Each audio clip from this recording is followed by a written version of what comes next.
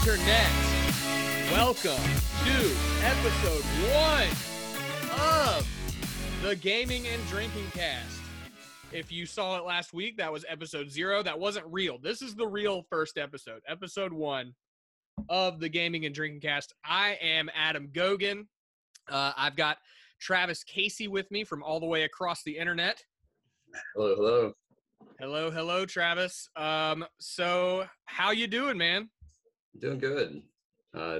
Bartended an event down here in South Carolina called the Carolina Cup, which most people will be familiar with. Had a lot of fun. Actually, I don't know if most people will be familiar with that. Most people in South Carolina will be familiar with that. Well, that's what I was saying. Most people in South Carolina will be familiar with it. But it's like the Kentucky Derby, but not as prestigious and in Camden, South Carolina, which is it's basically a bunch of drunk 20-year-old fraternity guys and sorority gals getting to put on their seersucker and big hats and get it's hammered. Also the same for the adults that used to do that back in their 20s. Yeah, it's kind of sadder. It's a sadder situation for them, though, I feel like. It's basically an excuse to do a college football tailgate all day and not pay attention to the sport that is going on, which is a horse race. Yeah, hey, we'll get back to that in just a second, but I do want to talk about real quick the beer that I'm drinking because it is freaking amazing. I am drinking right now. It's called the Dragon and Passion Fruit Stump Knocker from Swamphead Brewery. Stump Knocker in Gainesville, dude. They're basically just a big old fish. You know, when you get fish, well, I caught me a stump knocker the other day.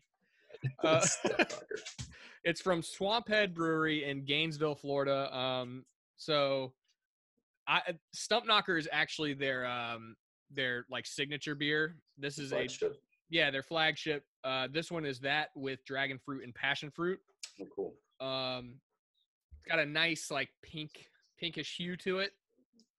You got the Carolina glass this week. Oh yeah. Got to represent, but it's a pale ale, but it's also got some really nice sour notes to it. Oh, nice. And I've been waiting all week. Amy went to Gainesville for school this week, and I was like, "Hey, on your way home, you got to stop by Swamphead and get me a 4-pack." So she did, and I'm glad I picked this one. It is delicious. What are you drinking? So I'm drinking the Vincent Mango from New Sarum. I like that name. It is good. It is a hazy milkshake IPA with mango. Oh, wow. New Sarum is out of Salisbury, North Carolina. They are currently my favorite brewery. I love pretty much everything they do.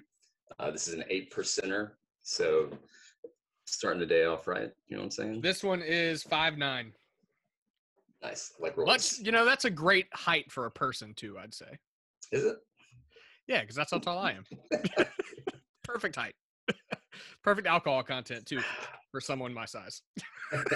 It's better than the 10% fluffernutters. Oh, I got a big one coming here in a little bit. You ain't got to worry about that. Nice. I'm a big fan. Mm-hmm.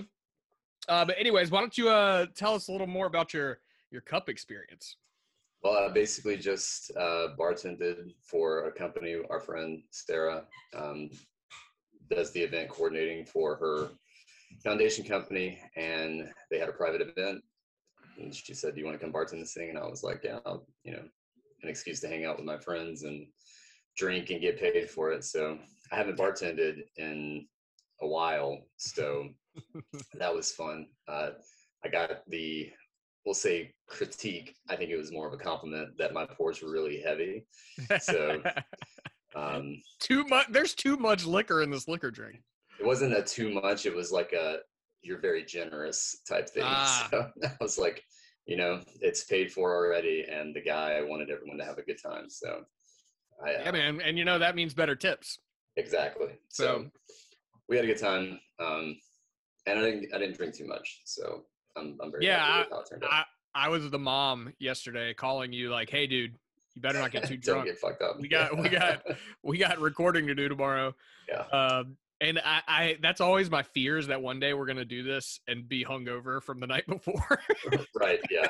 We're going to be which I'm sure will happen eventually. It's going to happen at some point, but that day is going to be funny because we're just going to be like, "Welcome to the Gaming Drinking Cast."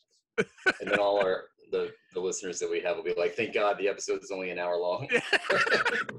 Yeah. Yeah, that is so we did get some feedback this past week. It's mostly from, we actually broke 100 views on YouTube, which was pretty cool. Ooh. Yeah, 100 views in a week. Which honestly I'm happy with. I'm happy with that. I'm not disappointed. Yeah. As long as we can keep growing that and keep growing our audience week by week, I will be satisfied. Right. And some of the feedback I got from like people like my brother or people who aren't really into gaming podcasts was that this podcast is too long. You guys are a lot of fun, but 2.5 hours, that's quite a podcast. Right. And I hear it, and I'm not gonna change it. Just because we have such a good banter and we have such a good time that I'm not gonna cut it down any shorter than what I think our conversation needs to be. Right. And I mean, if the conversation runs shorter and we don't have anything else to say, then yeah, sure, we might have an hour-long podcast. But as long as we can keep it up and we have stuff to talk about, then we're going to do it as long as it takes. So yeah, I think what's important is to get what you are trying to say out and like what you want to talk about. As long as you get that out and you have like a good conversation and people are still interested and they still want to listen to you. The fact that I've talked to people who don't even play video games who have gotten through the entire 2.5 hours, I think is a good start for us. So, it is going to be long. Like the podcasts that we're kind of emulating and taking stuff off from, the ones that we personally like a lot, are kind of long because that's just how conversations run for this type of thing. And as long as we can keep doing it and we don't have any dead zones and dead drops, like I'm cool with that kind of thing. So you just wanted to have it dead. You just wanted to have dead air, didn't you? I knew you were going to do that. I knew you were going to do that. I just wanted to see how long we can keep it for. No, I don't think that's ever really going to be an actual problem. But it was funny just now to see how long I can keep that dead air going. Flounder in front of everybody real quick. No, so we've gone through what we're drinking for the moment. So let's kind of get straight into it, man. What you been playing? It's been Mass Effect. That is taken over my gaming life in a way that it did, 14 years ago. It's amazing. I'm loving it. So I'm trying to play it differently. We talked about this last week. I'm trying to play it Renegade, but I will say I got to a major decision point, which I will not spoil, where I made the Paragon choice. I just couldn't do it. Like my empathy level was too high up, and I can't do it. So I have a question about that, about the Renegade and Paragon. So I know you're getting Renegade and Paragon points throughout the game, but then you have these big moments where you could switch it up. Like you've been playing Renegade, but then you picked a Paragon. Is that going to cancel each other out and make it to where you don't really get the benefits of Renegade or Paragon?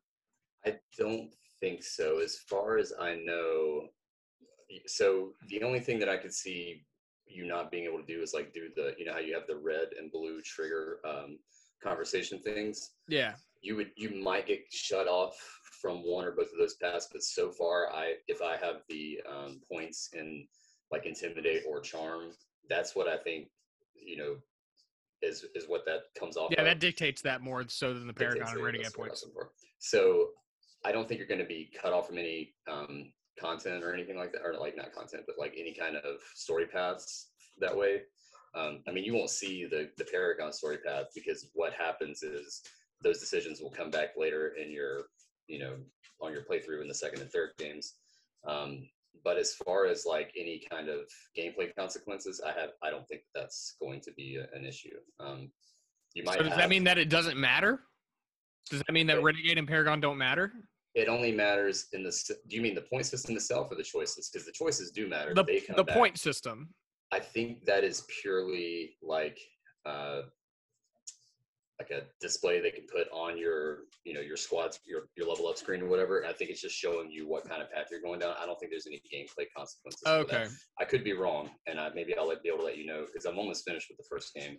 Okay. And that maybe that feeds into but I think you get a clean slate with each game. So like when you start two, Oh, okay.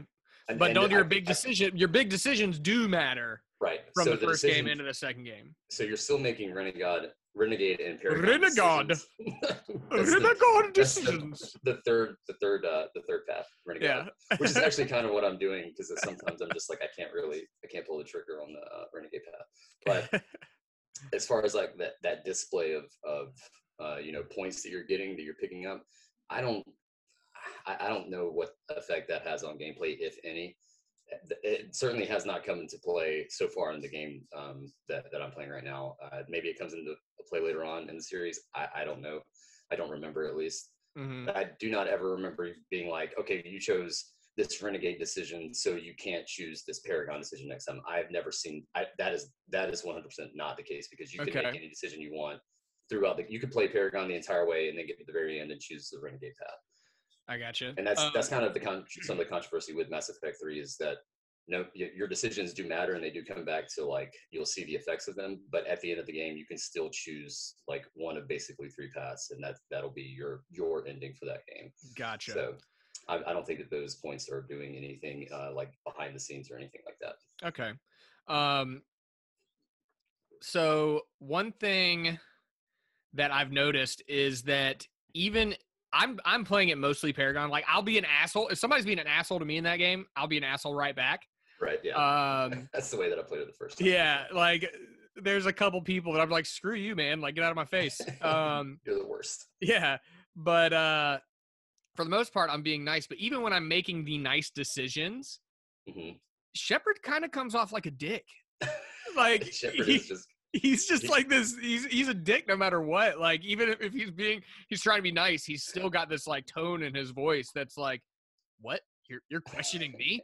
Like, and I found that to be really funny, because I'm like, wait, I thought I picked the nice thing. Like, yeah. Why are you saying that? That sounds really mean. I think that's two things. I think it's the voice actor that they chose for the male Shepard and the female Shepard. They just kind of have this like, I mean, you are kind of you're a big guy in the military. Like, you are to be listened to. You're above the law. I mean, at the very beginning of the game, they set you up to be above the law. So I think that's the way BioWare wanted his attitude to be. Like, whether you're choosing the Paragon or Renegade path, you're kind of still like, listen, I'm going to do what I want. Like, you are a field agent that can do whatever he wants. You can argue with me if you want to, but it's probably not going to work out for you in the end, Yeah. I think that's kind of the way that voice actor comes across too, no matter what he's saying.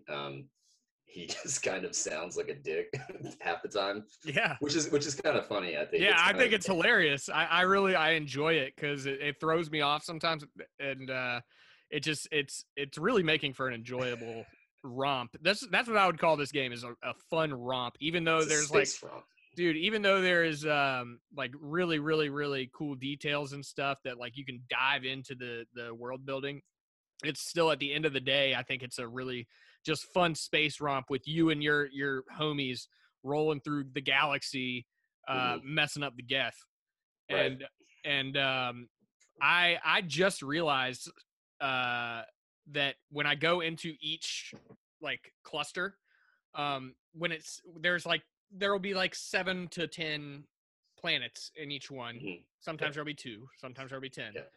Right. But it's bizarre how that works out. And you can, like, some of them it's like scan, and you just scan the planet. It's like, oh, you found gold on this planet. I'm like, oh, well, why can't I go down and get the gold? I don't want to just read about the gold. I want to go down and see. It's like talking about how crazy this planet is. It's like, it's got nitrogen. It's only nitrogen in the air, and there's like frozen popsicle sticks flying through the air. But you just get to read about it. You don't get to go down and actually see it. And I that's kind of disappointing. But I think that's just a product of the time, perhaps. It's definitely a product of the time, and of the scope that BioWare had the money for. Yeah. Does it get better in like Mass Effect 3 or Andromeda? Like, do they get to the point where you can actually explore all the planets? So it's still going to be the exact style that you're seeing. Andromeda is completely different. Andromeda is more like Dragon Age, where each planet is its own biome, and you can kind of like go in there and you can only go to like 5 different planets in that game, but each one is like a huge world for you to explore, which is cool. I think Andromeda is a better game than a lot of people give it credit for, but I don't think it comes anywhere near the original trilogy. But you in 2 and 3, you're still doing the same thing where you're 2 actually has a whole scanning planet like mini game thing that makes it a lot richer than what you're doing right now. It gives you a little bit more of that. You're still not landing on every planet, but you get to like kind of explore it in a way that you don't in this game, where you just like hit a button and read a text or whatever, which I think is cool. Like it gives it I appreciate what they're doing with it, that that it's there to build the lore and build the world that you're in. And 100%. And some of the little stories they tell. Yeah, some of the stories are really neat. Like the codex in the game is so cool. I've never seen a codex that I just want to dig into everything and read every entry. Yeah, that's only read it, but like even on the primary ones, you got that amazing dude. That voice, that voice is so good. Like I found it last night. Actually, I was going through the codex the other day, but I wasn't in the main section of the codex. Yeah, you were on the secondary or whatever. Yeah, so I went into the main page of the codex last night, and this guy with this just like golden radio voice just starts reading this stuff to me, and I'm like, read to me more. Read everything to me. Like, narrate this whole game, please. His voice is so amazing. Yes. So that was really cool. And then another thing I opened up last night was the specializations. Sorry, my camera's rocking. It's because I'm literally recording this on a frozen dinner tray, basically like a TV dinner tray. That's what I've got my setup on. So that if my camera's shaking, it's because I barely touched the tray. Very nice. But I opened up the specialization skill tree last night, and I wasn't expecting that. Like that was something a nice surprise. You could either pick Nemesis or Shock Trooper. I don't know if those are the only 2 you can pick. No, because mine were completely different than that. Okay. So I think it depends on how you spec because you're not really specking a character per se. You are. I think you are. I mean, you spec them in the beginning with like the 3 different attributes that you pick, like the origin, the thing that happens to spur the moment. That's true. And then what their class is. So you do spec them like that in the beginning. I'm more mean to leveling up. You're not really specking because you get like you're gonna fill up all those power bars. Like by the end of the game, it's just like which ones you want to fill first. Right, exactly. So, but you are unlocking certain skills through that as you go. So, like if you were to put all your points into, like the overload skill, then that unlocks the skill right below it that you didn't have previously. So, I guess you kind of are specking, but I guess by the end of it, it doesn't really matter because you're going to have all of those bars filled up anyway. Because there's only so many things you put points into, and then you unlock your specialization tree, and that is still just another single bar. That they add to that. And if memory serves, I could be wrong about this, but if memory serves me correctly, that changes in the second game, and I think it unlocks a little bit more depth when you do like the specialization classes. I haven't even touched, like I unlocked specialization last night, and then I was like, okay, I think that's a good stopping point for tonight. And while I was waiting on you just now, I opened Mass Effect back up, and I forgot to even go back and look at the specialization tree. So I haven't even looked at that yet. But I picked Nemesis, which was basically a biotic boost. And for people that didn't listen last week, I picked Vanguard, which is the biotic and shotgun class. So I picked a biotic boost over the Shock Trooper, which was basically a overall damage buff and a health buff. I thought the specialization of the biotic boost was just a little more intriguing and interesting to play around with than just a generic damage and health buff. I completely agree. And my 2 were like healer and something else. I think that might be based on the initial class you choose, since you chose Vanguard and I chose Infiltrator or no, Sentinel. I chose Sentinel. So maybe those are always the same specialization that you get depending on the original class you pick. I think that's probably more the case than like your origin and your whatever. Or how you like or your playthrough. Right, exactly. So I think that's you probably can only go into those. And I do think that the specializations in the second game are a little bit deeper and more meaningful and can change depending on your actions or what you do. I mean, I could be wrong, but so from what I've heard through the grapevine is Mass Effect 2 is like the one. Like that is the chosen Mass Effect is Mass Effect 2. Yes. If that's the case, man, I am so freaking excited to get to Mass Effect 2 because I am already enjoying Mass Effect 1 so much just as the story goes that I'm having a hard time even imagining it being better. Mass Effect 2 is the leap in like in quality of life and gameplay. It is a leap from like Assassin's Creed 1 to Assassin's Creed 2. Like it is that big of a gameplay leap. Cool. And there's a reason why it is the most celebrated of all of them. Like it the story, the characters, the way that they do. It's basically the Dirty Dozen film, or one of that like a heist film, or a group of dudes or people going on a mission. Yeah. And, all right, that's enough. But I mean that's the entire, like, you can look at the box art and see that. Like, that's the whole game is a Dirty Dozen's mission. By the way, if I start coughing and stuff in the middle of this, it's because I had my second COVID shot 2 days ago, and I'm still not 100% recovered. So yesterday. This is just on a little aside. Yesterday, I was running a 102.5 degree fever. Very nice. My lymph node in my armpit swelled up like an egg. And body's just hating you right now. It's my arm is still in that way. But luckily my fever's gone down, and for the most part I feel fine, but I still do have a little bit of a cough. I don't feel fluey and stuff anymore, but if I start coughing and hacking up, yeah, it's a gross word. Oh, it was a gross situation. It was a gross. I mean, it's a good descriptor of the situation. Yeah. But anyways, where were we? Do you remember? Just about specializations in Mass Effect. That's probably okay. Enough for that. I mean, like we'll get into more because we keep talking about 2 and 3. Let's wait until we get into those. Yeah, I'm so excited. The anticipation is killing me. By next week, I should be into 2 for sure. I'm pretty sure. I am gonna to pivot to a different game. I am gonna buy the Shin Megami Tensei 3 Nocturne remake. There's a lot of remasters going on right now. Yeah. Because I bought the game on PS2 back in like the early 2000s. I didn't know what the fuck Shin Megami Tensei was back then. I don't think any American really did. I mean, I'm sure there were some hardcore gamers that knew about that. I'm sure Gersman knew what it was. Yeah, for real. But like I just thought the box art looked cool, and I love RPGs, so I was like, let me give this a try. And I didn't really understand. I played a lot of it back then, but I didn't really understand it. And now I've become a huge Shin Megami Tensei fan, mostly through the Persona games. But I've gone back and played 4 on the DS and 4 Apocalypse on the DS, which are both great games. And this is the one that kind of leads into that. And I kind of like that it's very different from the Persona games, because the Persona games are half school simulator, half RPG, and a lot more visual novel than the regular mainline Megami Tensei games, which are very much hardcore old school JRPGs. So there's not any like daytime, like you gotta decide what you're doing with this hour or that hour. No, you're that was what turned me off the most from Persona. Like I've tried Persona 4, I've tried Persona 5, and I just did not like the daytime simulator stuff.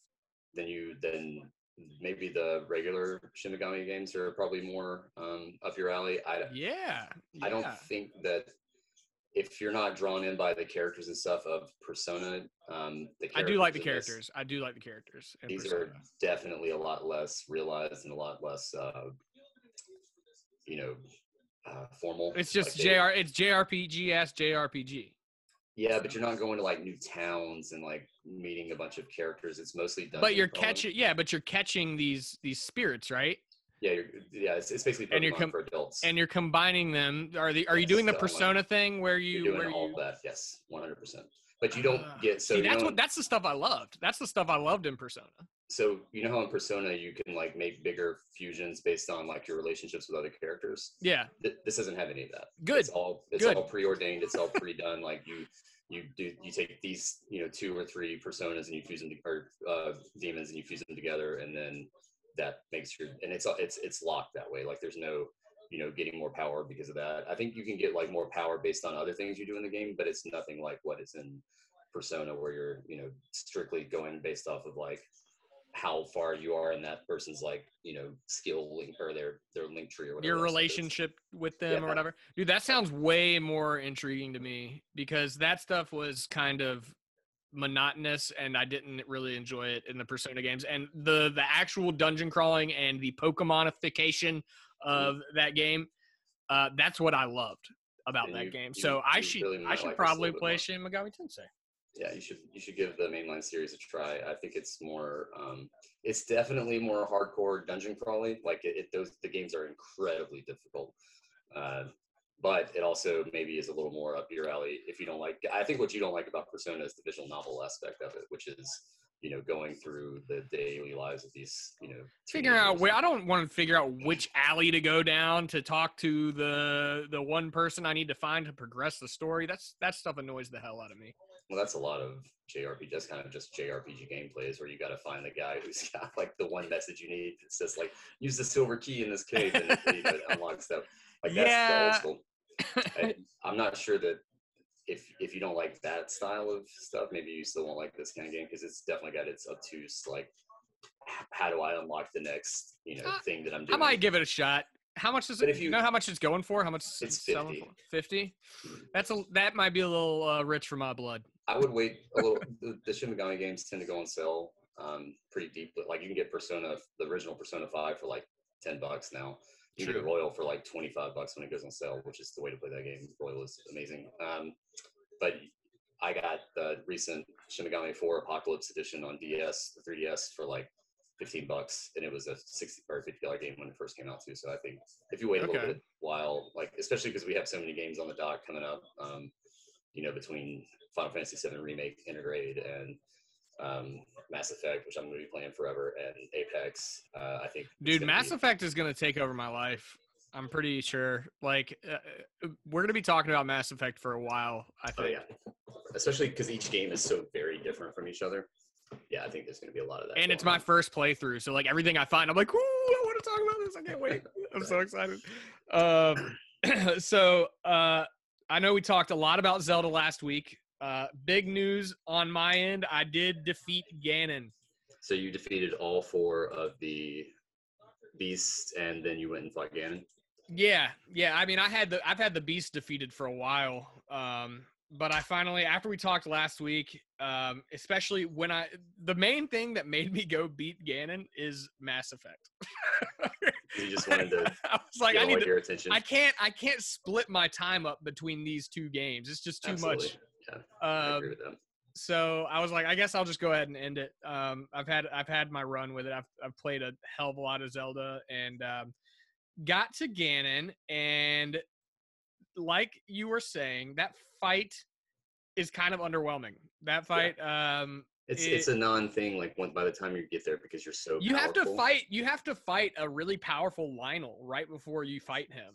Which is harder than the Lionel fight. All the Lionel fights are harder than any of the Ganon fight, I think. Yeah, this Lionel in particular hit me one time and I was dead. Yep. And I had, but I had Mipha's Grace, so I respawned immediately. Right. Yes. And but then I never had to use Mipha's Grace for Ganon. Against Ganon, yeah. Like, I think that's the exact same. By the way, since I never got my Breath of the Wild back from one of our friends, I am buying it again because it's on sale for the first time. No way! Are you kidding me? It's on sale. It's on sale for it's on sale. It's on sale for $40 fucking bucks. It's been out for 5 years. Who has your copy? Wes. Oh, you got to get that back, dude. Yeah, but it's it's hard getting shit from people that you never see anymore. That's true. I'd rather just buy it again, like have a fresh thing and not have to worry about it. Honestly, it's just one of those things. But anyway, so I get to Ganon, and he's basically, his fighting style is kind of a cross between a Guardian and a Lionel that can crawl on the walls. Yes. Yep. And the Lionel attacks that he does are actually easier to dodge than an actual Lionel attack. But his Guardian attacks are just your regular run-of-the-mill Guardian attacks. So he's got a laser beam.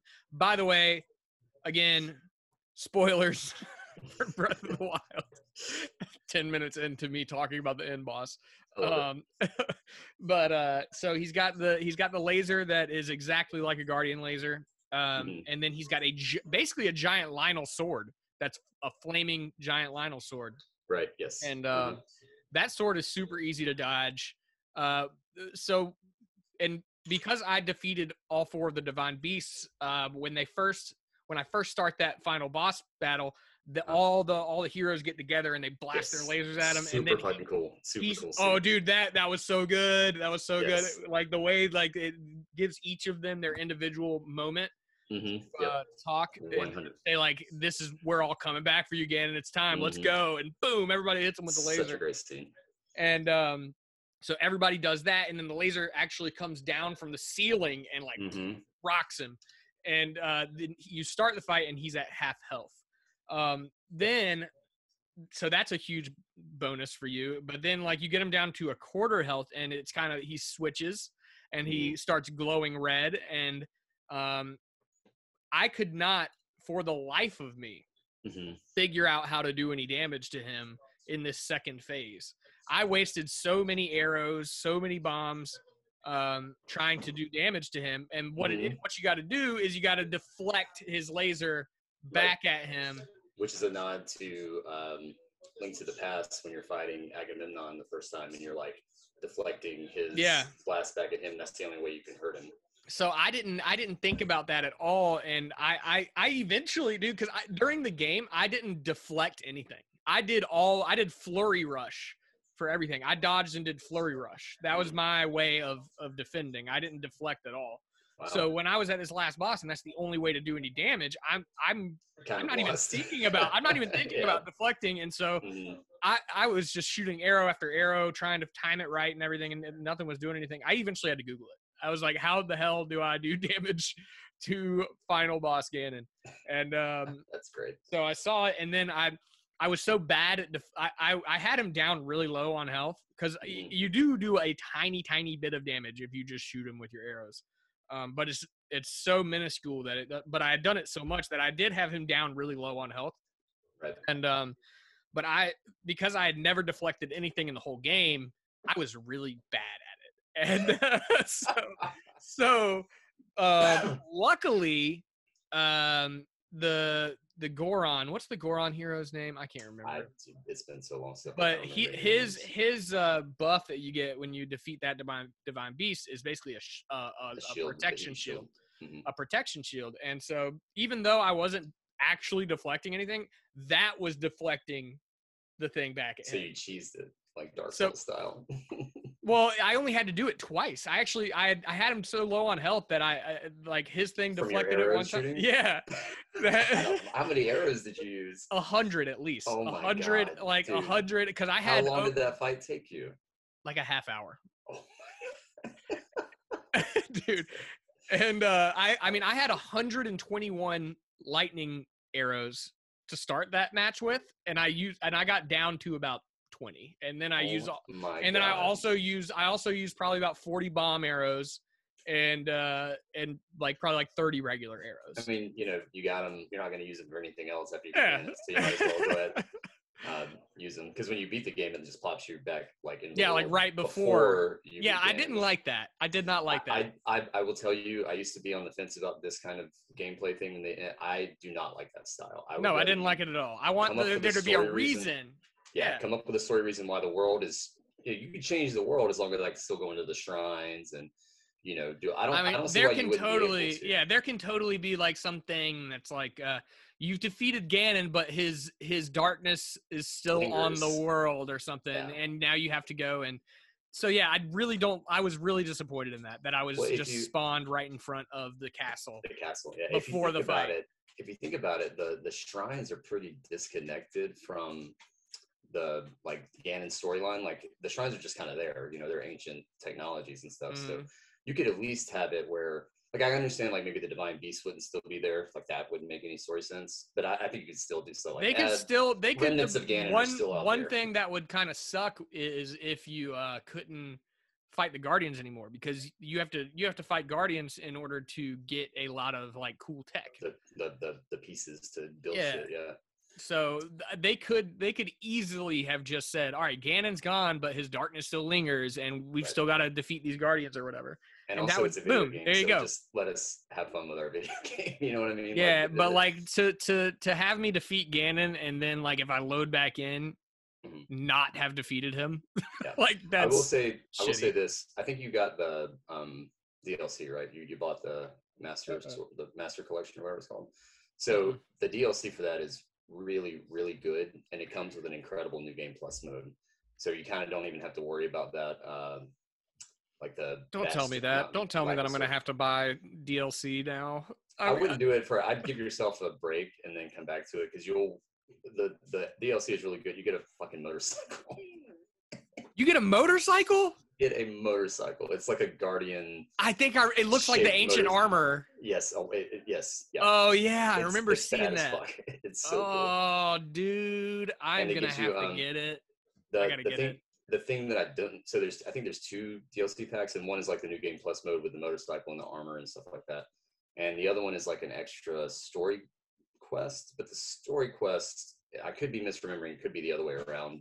This dungeon might have come with the armor or the motorcycle, but one or the other. But it comes with this like Master Trials thing, and it's basically the bullshit that you had to do for the Master Sword, which is one of the worst parts of that video game. Yeah, I hated the Korok Trials. Right. So it's that with like 100 levels to it, and I was like, "Fuck that!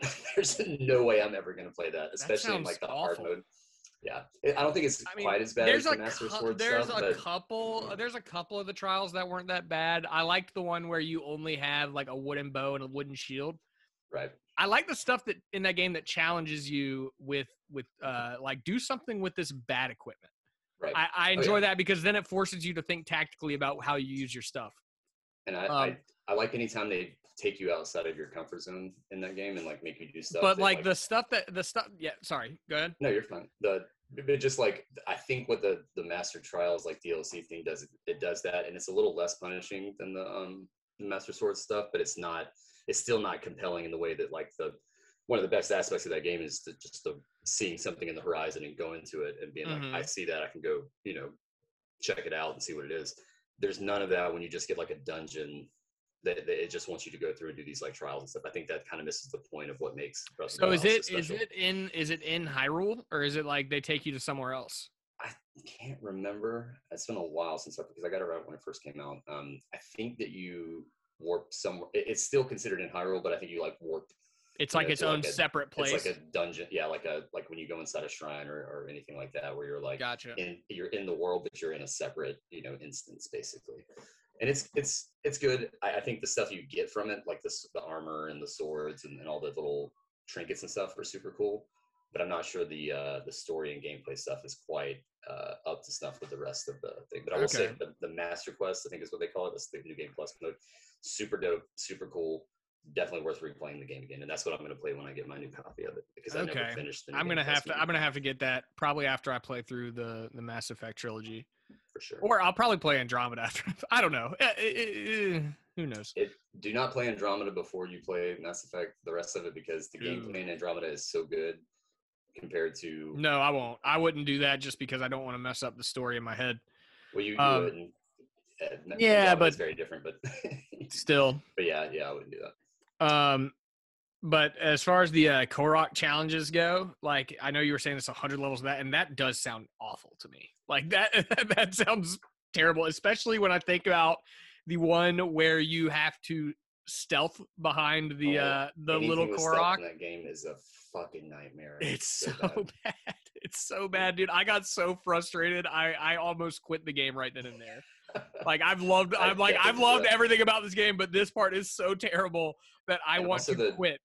I think it's before you get to that, but when you're in the Lost Woods and you have to go like the pathway to get through to find that exact spot. Once you figure out how to find it though, it's super easy. Right, but you have no idea when you walk into that woods that I think it's the way the wind blows or something like that. Yeah, if I'm remembering correctly. You got to have a torch out. Yes, you gotta have a torch out. If you don't know that before you go in there, like you're just walking around and it keeps warping you back, and it is the most maddening thing ever. Because I didn't even know there was a puzzle to it at first. I was like, just walking around, and I kept getting more back, and I was like, you have got to be fucking. About the 5th time it happened, I was got to be fucking kidding me. Like, Did you Google it? Oh, I had, yes. I wasn't. Yeah, I the was first time so frustrated. the first time I played it, I did the exact same thing happen. I got so pissed, and after about an hour, literally an hour, I finally Googled it because I hate Googling stuff in games unless I Me just. too. But If I get to the Googled it point and of figured where it I'm out. getting mad and I might quit the game, then I'll Google it. Yeah, Because I'd rather just know the answer than, unless it's something like with Dark Souls. I try, like with Dark Souls, very rarely to Google stuff. My first playthrough, the other ones I'll be like, how do I break this video game? But my first playthrough with any Dark Souls game or Bloodborne type game, I want to like do everything myself and discover everything myself. So I try not to use Google at all for that. But if it's something like Zelda or just something that's super frustrating. Like, I Googled it the first time, but then when I went through the second time and found it, I was like, ha ha ha, I know how to beat this. And it took me 10 seconds. You game. Took me 10 seconds. I was like, I'm so smart. Yeah, it does make you feel, when you pull, because it still kind of takes a little bit of, like, you're watching the way the wind blows and your torch and everything. It does take a little bit of skill and stuff. But Monster brought his toy in. He wants to. It's like, why aren't you paying attention to me? Hey, buddy. But anyways, I think that's enough Zelda. We talked our heads off about Zelda last week too. Another thing that I just kind of popped back into recently, the last couple of nights, has been Hades. Another one of just a phenomenal masterpiece of a game. It is who was the dev of Hades? Supergiant. Supergiant, yeah. So they did Bastion and Transistor, and Pyre. Yeah. Did they do Pyre? Yes. Yeah. And so this is their fourth game, and I think it's by far their best game. I played Bastion. I haven't played Transistor or Pyre. So Transistor is my favorite of their games. More so than Hades? I think Hades is a better game objectively, but I more vibe with that cyberpunk aesthetic than also Transistor has these really cool like combinations and stuff you can do. Never seen a game really do that before. But Hades is definitely much more of a polished and fun experience. I think Hades is one of the most pure fun games I've ever played. And I think subjectively, I vibe more with the Greek mythology stuff. Oh, yeah. It's freaking, it's amazing, man. Like the relationships that they build between the characters. And I have put probably 30 to 40 hours into Hades. Mm-hmm. I actually beat it for the 18th time today. And that's impressive. So you've done all the stuff. You've got all the story unlocked, all that. No, dude. There's still. You had to beat it 10 times, and then you beat it 10 times, and then a story beat happens. But then there is still so much more to unlock after that. Like I'm still like just today. So there's these. For those of you that haven't played Hades, it is a roguelike where basically you are the son of Hades. Your name is Zagreus. And your mother is Persephone, who is Hades' wife. She has gone to Earth. You are trying to reach Earth to go see your mother. And you got to battle your way out of Hades to get there. And Hades, your father, is trying to keep you. Yeah, and he's trying to keep you there because there's something that he doesn't want you to know that you may find out by meeting up with Persephone. Your mother. Yeah. And so your whole goal is to get out. And then once you get out, there's a really cool story hook for why you get brought back in and why you have to keep doing the loop. And so that whole process is just absolutely masterfully created. And one of the coolest things about Hades is how they tie in the idea of a roguelike resurrection and the reason you would keep going. They make it a story thing, which no game, to my knowledge, has ever really. I mean, like Dark Souls kind of does that, and Dead Cells kind of did that. I was gonna say Dead Cells a little bit, but not as well. Depth that this has. Like this is literally tied into the fabric of the characters the character that you were specifically playing as, and his relationship to all the Greek pantheon and Persephone, your mother, and even the enemies and stuff that you're fighting. They have a clear story reason for why they're there and why they're trying to stop you from, And in between runs, you get to go and talk to potentially the people that killed you. Yes. Because they're in Hades' house, and their job is to stop you from getting out. And so they're chilling in Hades' house, And one of my when he favorite runs, you go up and talk to her. One of my favorite recurring like conversations you have is with Meg. Oh, Meg's great. I love Meg. Like your I keep giving her presents. I keep giving her presents because I want to have a relationship with her. So she's clearly like your former lover or whatever, right? Yeah. And you keep fighting her, and by the time you get pretty good at that game, you're probably going to beat her every single time, and you guys just talk shit to each other the entire time. Oh yeah. And it's so funny. I really like how they did that and set her up and made her, and her sisters are also funny too, especially the one who's like batshit insane. The one who's just like murder. I think she's my favorite all of.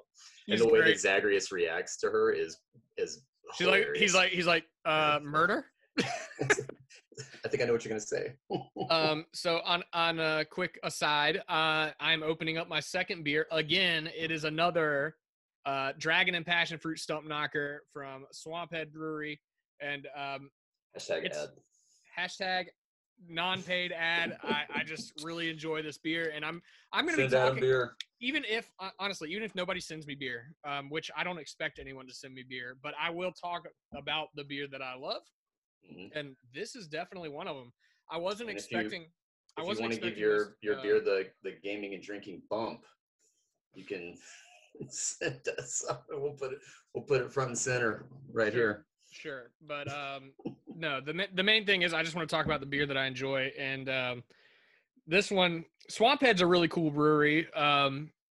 I've been there a few times. They actually so their logo is, I don't know if you can see it on here, but it's like a little cypress tree, and that tree actually sits right at the front of their brewery in a pond that they have right by the brewery.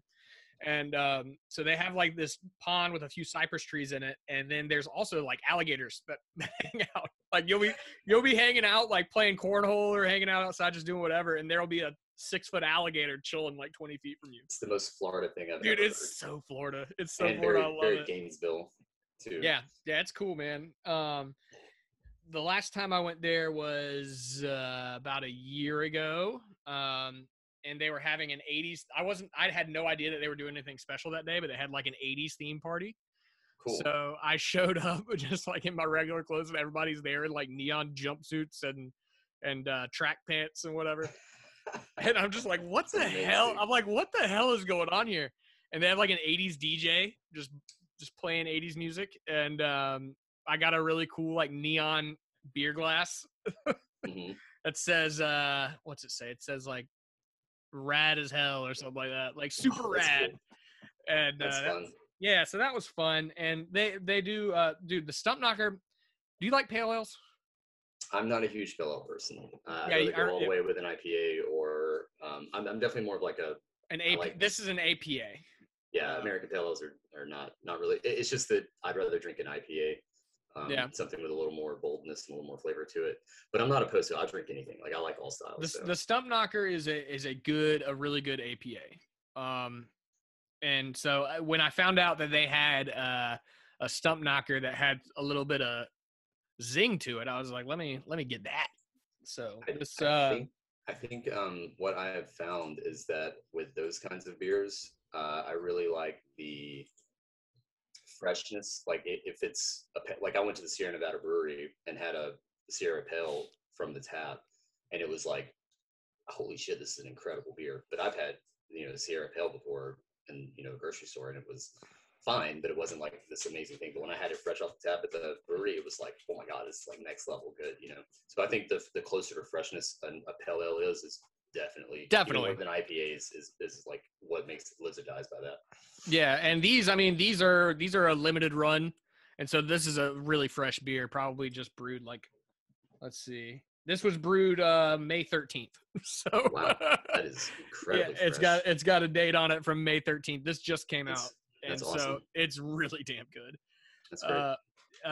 But anyways, Hades. So like I said, I just beat it for the 18th time. I have a note in here also. I've had 74 attempts. That's a pretty good ratio. Yeah, and actually I beat it for the 17th and 18th time today. Oh, 2 in a row. Got 2 in a row. That's awesome. And on the 17th time, like this is just kind of showing you that there's just still new stuff. So throughout Hades, throughout, you know, Elysium and the underworld and all that, you can occasionally come across in the river Styx, there will be like a light coming out of the water and there'll be a fish in there. And you try to catch the fish, and it's kind of like an Animal Crossing style mini game. And so you try to catch the fish, and if you catch the fish, you can then take it back once you die or once you get sent back to the house. You can then give that fish to the chef, and he'll give you some kind of upgrade material for upgrading either the house or upgrading your skills or whatever. And so many different loops going on. There's so many different loops, and they all tie together so perfectly. But so on the 17th time, or 17th victory attempt, I can't tell you how many times Hades has beaten me himself. Like I've gotten to the final boss. I've gotten to the final boss probably 30 times, but he beats me half the time. Especially if you're out of like the resurrection lives. And yeah, stuff like that. Yeah. If you get there low on those, then you might be. But I'll get to this. I figured out how to cheese him, but I'll tell you that in a second. So on the 17th attempt, I get to Hades, and he's standing like over by the cliff on like the northern side of the screen, and there's like one of those little river flashy lights right in front of him. Like for fishing? Yeah. Hades is sitting there fishing. Oh, is he really? Oh, that's awesome. and I go out there. I go out there, and he's like, "Would you look at this, boy?" He's like, "Poseidon's creatures sitting here in this water." He's like, He's like, he's like, "Father, are you asking me to go fishing with you?" He's like, "No, you misunderstand me, boy. First I will spear you, then I will spear this fish." then he's like, but if you beat me, I'm sure Poseidon wouldn't mind if you caught it. So wait, did you beat him? I beat him, and then I caught the fish, and it was a bass. Oh, that's cool. Is that the first time you ever got one of those types of fish? Oh, and now, what a cool game. Isn't that great? So then, like the next time I get to Hades, there's another bass in the water. So now I think that's how you farm bass. I could be wrong, but now I think every time I get to the Earth's surface, then there's probably going to be a fish there. Kind of fish. Yeah, I would think that's the way that game seems to work. That's probably the exact way that it. And I think it's a way of, because once you get to that point in that game, they know that you're there to play the shit out of that game. They know. Right. And so I think they're giving you that like an extra way to farm materials. Yeah. Because now one more snag to bring you back in for another run. Just one more run. Yeah. So I think they want to, because now everything is so expensive. Like all the upgrades and everything that I'm trying to get, like they're super expensive and they're taking me forever to grind out. But I think it's just giving you a little bit of extra materials for each run that you make it to the boss or beat the boss. Yeah, because at a certain point, you can only get like when you beat the boss, you have to have never used that specific type of weapon with that specific upgrade on it to get the new form of material. Till you get the bounties. Right, until you get But before that, like you'd have to have a different weapon with a different upgrade. I don't even know what you call those, like the aspects. The aspects with a different aspect on it, and then you unlock a new type of that material from each boss. So this is just like one more. And it even goes beyond that, because once you do it with that aspect, then it's locked out again. Right. Exactly. Until you get the bounties, then you can unlock. Then if you do one bounty, you can get it again. But then after you beat it with one bounty, you have to add two bounties. So every time you have to beat it at a harder and harder. Yeah. And so it gets harder every time, and it's such a cool way that they have stacked everything on top, all these different mechanics and systems on top of each other to just make a cohesive thing. One of the most well realized like end loops for a roguelike. Yeah. I think a lot of roguelikes, they have the gameplay loop itself is really good, but once you beat it, you're kind of done with it. And I found this with Dead Cells. Who is that? It's Parker. I found this with Dead Cells, where once I beat it, I didn't really have a reason to go back in and do it all over again. I mean, there are reasons for it, but Parker, hey. For audio listeners, Parker is like a geriatric beagle. And it's like he knows. It's like he knows he's right in frame too. He just like staring at it. Just like the way that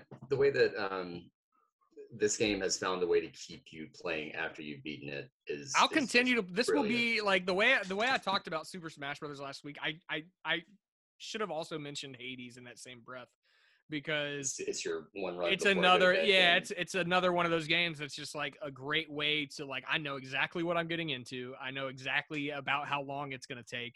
Yep. And if I beat it, I beat it. If I don't, I don't. And that doesn't really matter. Anyway. Yeah, it's a blast no matter what. I have a blast with that game. Hey, so I've got a couple more games to talk about, but I also gotta let it go, man. Yep. All right, so I'll be right back. Let's take a break. Okay.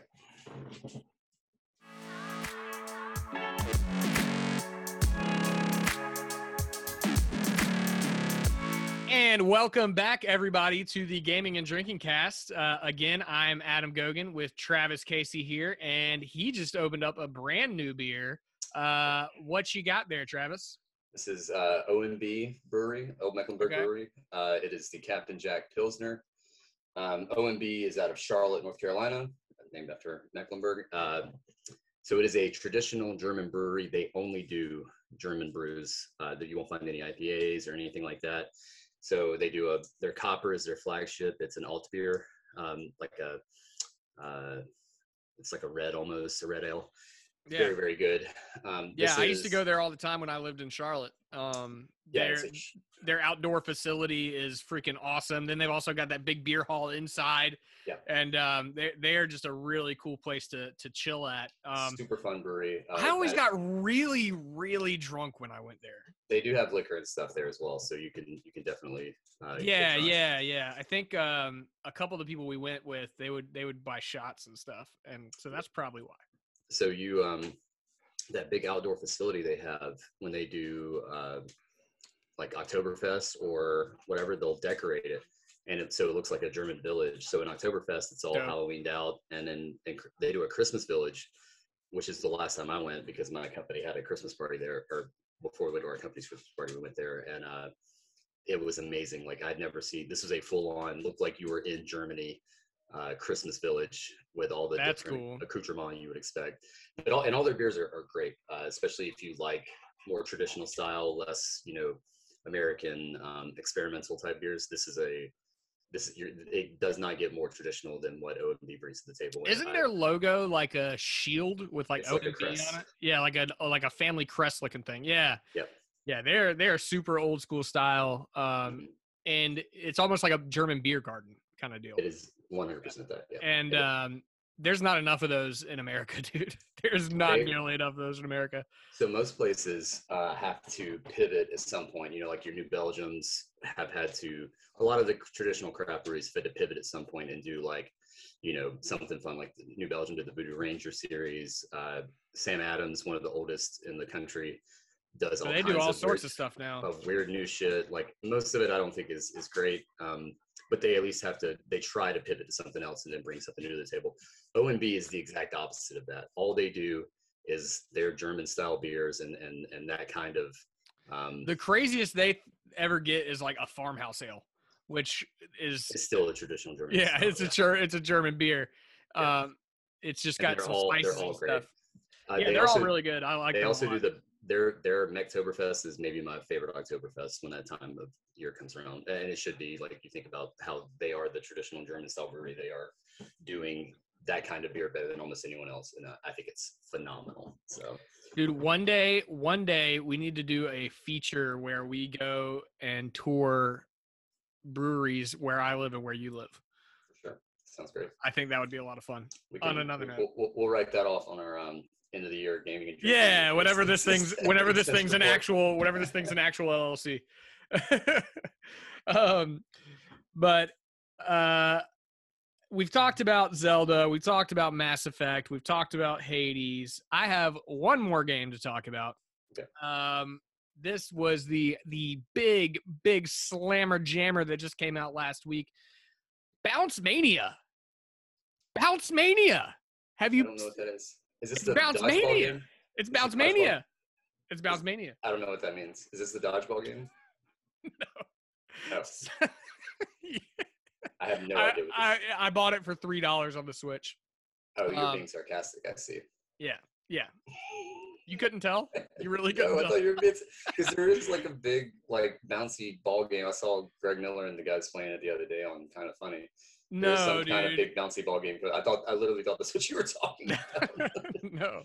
I didn't know you had found one of being- your obscure Switch games that you like to buy for $3. Yeah, I mean, dude, I collect these little gold coins when I buy games on the Switch, and I spend them on just really shovelware garbage. And this is Some a of it perfect. turns out to not be garbage. That Exactly. game you told me about was really cool. Yeah, that was fun. But this one, there's a game. So I say that I never was a PC player, but I used to play like Flash games and stuff like that. I don't know if that counts. Newgrounds, man. Newgrounds was amazing. But there was this one website that I found when I was a kid called sfcave.com. And I've been trying to find this game for probably 15 years. And it's called Snake Jump. And you are this like multicolored, like rainbow colored snake, and you're trying to just go to the right. Isn't that an iPhone game? Probably, sure but it's not. But it's not. The way this one felt mechanically was all it was left and right on the arrows, and you bounced, and as you hit one of the platforms, it would drop, and so like you couldn't stay in one place for long. You'd have to move along so that you wouldn't lose all your platforms, but the tightness of the jumping in that game actually felt really damn good, and I would spend hours playing that game as a kid. And there was a leaderboard, and it would be like me and like a couple other people going back and forth on this leaderboard for the top score, and it was this super obscure thing, and I loved it. And this game called Bounce Mania, Travis. I'm looking for it. It looked very similar just from the cover art and stuff like that. And I was like, oh my God, is there a game that's going to emulate that SFK feel? That would make me really happy. And so I bought it. And not at all, man. So, dude, not at all. So in SFK, you have the control to go back and forth. You can bounce around and keep going, or you can go backwards and then go forwards. But you're trying to get further to the right. In this one, it's a one-button game. And like a tap. Yeah, and so the ball automatically moves to the right, and it bounces and is on this slow arc. And if you hit A, it like slams it down and makes it bounce again and go. And it's really bad. It's really, really bad. Like with some of those like super indie shovelware, for lack of a better term, Switch games. Sometimes that's just what you get, you know? Yeah, man. I paid, I think, $2.99 for it. I think it was on sale for $2.99. Normally, it's $3.49 or something like that. It's ridiculous. Yeah, outrageous prices. Mm-hmm. But no, I'd say it's worth $3. I've enjoyed $3 worth out of that game. But then again, I also will like put $3 into a claw machine and not get anything. That's also not true. get anything out of it. You will do that, yeah. Mm-hmm. Or you spend $3 on like a drink at a grocery store that you consume immediately. I'll give a dev $3. I don't mind. But that game is not good. It is not anything for all you millions of SFK fans out there. I know it's not an NESF cave. I'll tell you that. But so I think that's all I've been playing. Have you been playing anything else, or is Mass Effect kind of taking up all your time? It's been pretty much Mass Effect. I'm trying a lot of games on the PC. I'm going to start streaming here soon. I'll use this to talk about what I think we're going to do in the future here. Sure. So both of us are relatively new to this kind of thing. And we both eventually want to get to where we're streaming and stuff. I'm kind of learning the basics of that stuff, which is a lot more complicated than. Yeah, you're the only one that really has the setup that can do that right now. Right now, I would need, like, I'm doing all this from a MacBook Air. Mm-hmm. So and I just bought a gaming PC, I don't have any of that.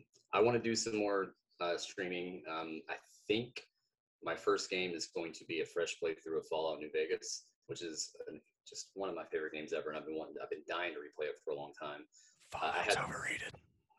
Boy, we're gonna disagree on that completely, but I love. Have you played New Vegas? No. I watched Kyle So play New Vegas. I think this one is a little more. It is the anti Fallout 4, so it is way more role playing. A lot less combat focused, a lot more decision making, a lot more varied. The combat is just so damn bad. I think the combat in Fallout is fun, but I can see why people, especially if you like traditional shooters and stuff. And this goes back to what we talked about last week about Mass Effect, how it would have the old way the combat system worked was if you didn't have enough points in shooting or in that type of gun, you couldn't hit your target. And Fallout 3 and 4, New Vegas especially, Fallout 4 is a little different, but Fallout 3 and New Vegas especially is very similar to that, where you could be dead on a target and miss because you didn't have enough points in it. I tend to like that. I think it's a cool way to make your leveling up mean something. Yeah, it adds an aspect to the whole specking process that like you got to think about, which is fun. I'm fine with that. I just mean the way the guns handle and the recoil on them and the muddiness of the way it feels. Yeah, sometimes it feels like you're in molasses. I can see that. That's what I don't like. I'm not in that camp. I like the way they play it, but I can see why people do think that it's a very fair criticism. But I think what I'm gonna do is I'm gonna start up a fresh playthrough of that. I got a bunch of mods on it, or I have a bunch of mods on it. Fun. And it looks really good. I found this mod where you can start. You don't have to start at the traditional starting point of that game, which I've done 100 times. You can start like it like spawns you in a random place, and you get a random backstory that you can actually edit inside of the game. Oh, that's fun. Yeah. And you can basically just start from somewhere different on the map. Which, if you play these games a bunch, you tend to like learn that first area really well, and then like the other stuff you don't see as much. Sometimes you don't see it at all in a playthrough. So I like starting somewhere like way out in the distance, and kind of one of my favorite aspects of those games is exploring and just seeing what's in the world. And this is a way to like start on the other side of the map and kind of find stuff that you might not have even seen before, no matter how many times you played this game. And that's kind of what I think I'm going to start with, something like that, because I think it'd be fun to stream. And it would allow me to be able to interact with people in a way that like a more action focused game wouldn't. Like if we get any people in the chat, which there might not be anybody show up, but hey, people show up, man. Even whenever I was just streaming by myself, not even under any kind of gaming and drinking banner or anything, randos will pop in and just say what's up. Like that's the cool thing about Twitch is, I mean, even if it's not a community that we've built yet, the Twitch community at large is usually pretty cool. Until you get to the really big where they're just like spamming, Yeah, then they're garbage people. It goes from like really cool to garbage person, and there's like really no middle ground.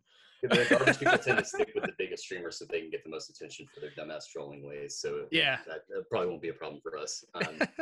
But yeah, definitely people need to join us for that. It's going to be on twitch.tv/gaming in drinking. That is twitch.tv/gaming, letter N, drinking. So we will both be streaming from that eventually. It'll probably just be me at first. I think we've talked about doing some Apex streams, because you can do that from within the PS4 and the PS5. Straight to Twitch. That would be a little less professional because you wouldn't be able we'll be doing the PS4 share play for that pretty much. Yeah. So you can turn your camera on for that if you wanted to, but it might not be. But the camera quality on that freaking PlayStation Eye camera is garbage. Yeah. I wish I could plug this camera into the PlayStation, but I mean, maybe. I'm not sure that you can.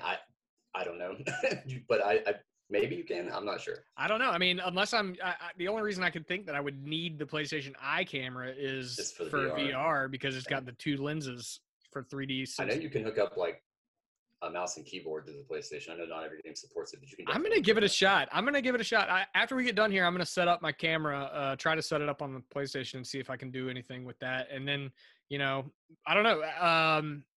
We should maybe do some streaming. I was thinking this is live for a second. I was like, stay tuned. We'll be streaming later. No, but this is not live. So at some point we will be streaming. We'll be streaming. We'll try to get, because we basically want to have stuff on our YouTube. Just content for when people come in and they can see us and check us out and get to know us a little bit better. And I think that our Apex streams, or our Apex, when we play Apex, our Apex streams, are a good way to do that because you kind of see all of our personalities. Our shenanigans. For good and bad. Yeah. I'll try not to say anything stupid. I'll try not to get canceled. Good luck. So I think we're going to do that. And also I am going to be doing some video essays further down the line. Those are going to take a while to do because we do have gaminganddrinking.com. But that's not really our focus right now. Really, I'm focusing on Spotify and YouTube. Are you going to be putting those on the YouTube? Yeah, they'll be on the YouTube at first, probably exclusively because I don't think that we're going to be able to host them on gaminganddrinking.com because they're probably going to be pretty big. We'll put them on YouTube, and if we can put them on Gaming and Drinking, we will. Also, I'm going to end up putting this podcast on Apple Music. I figured out how to do that, so we're going to put that on there too as well. So stay tuned for that if you listen on Apple Music, or if you would rather listen on Apple Music or Apple the podcast app. We're going to put this on there, and then the video essays. They're going to be long form, so they are going to take me a while. It's just something for me to do to get myself back in like the creative. It's fun.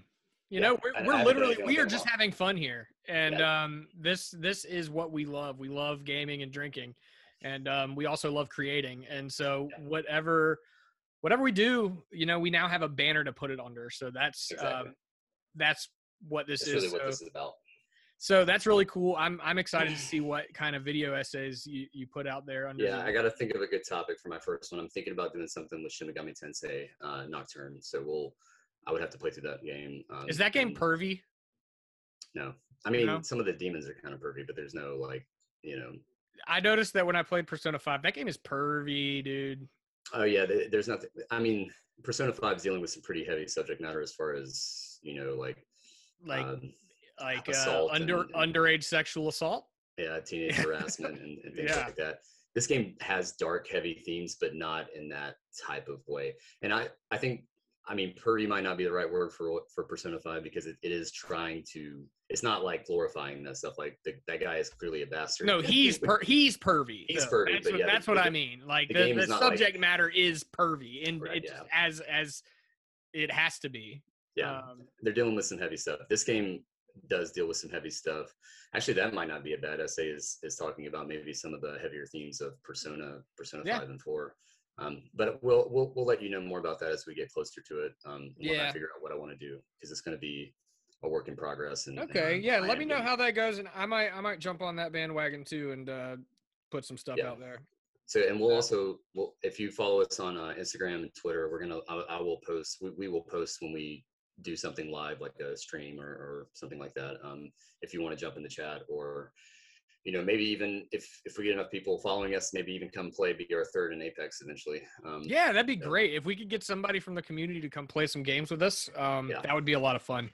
So we'll let you know. We got some stuff in the pipes. This is episode 1. So, you know, we are on PS4 for the most part.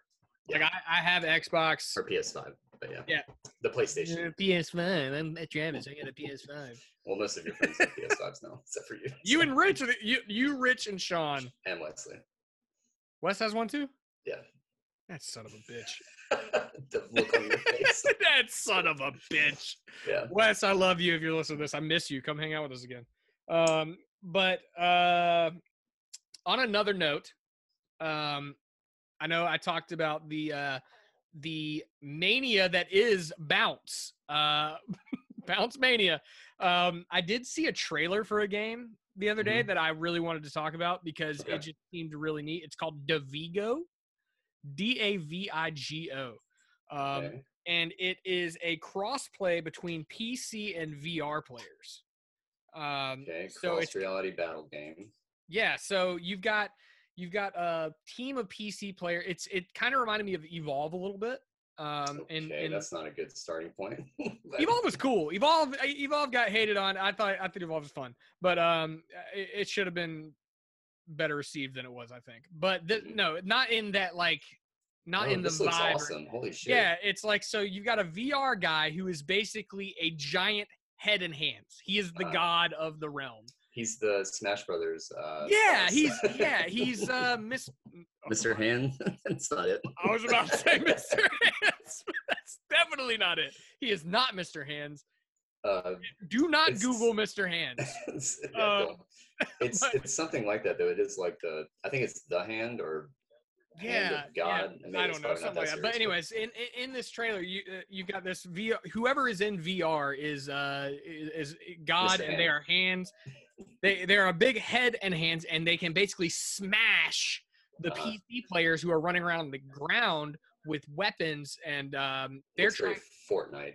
The way that they're running around. It's very frenetic and fast and very mobile. And so the PC players are running around trying to attack the VR player and vice versa. And it was just something I saw on like a YouTube trailer before I was watching a video. I was like, wow, this actually looks really cool, but it looks like it's only going to be on PC VR, which I was kind of hoping it would be on PSVR, because I think this would be a game that would thrive on PSVR, because you could have console players on your regular console playing against their friends who have PSVR.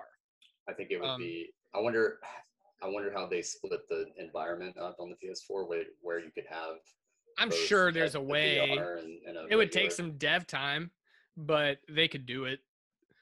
Because there's a way, like even when I just open up the YouTube app on PlayStation, because I have my PSVR hooked up, it asks me every time, do I want to do VR mode or do I want to do regular mode? So if they can sense it at that level, I'm sure they could do something with that to sense who has their VR setup.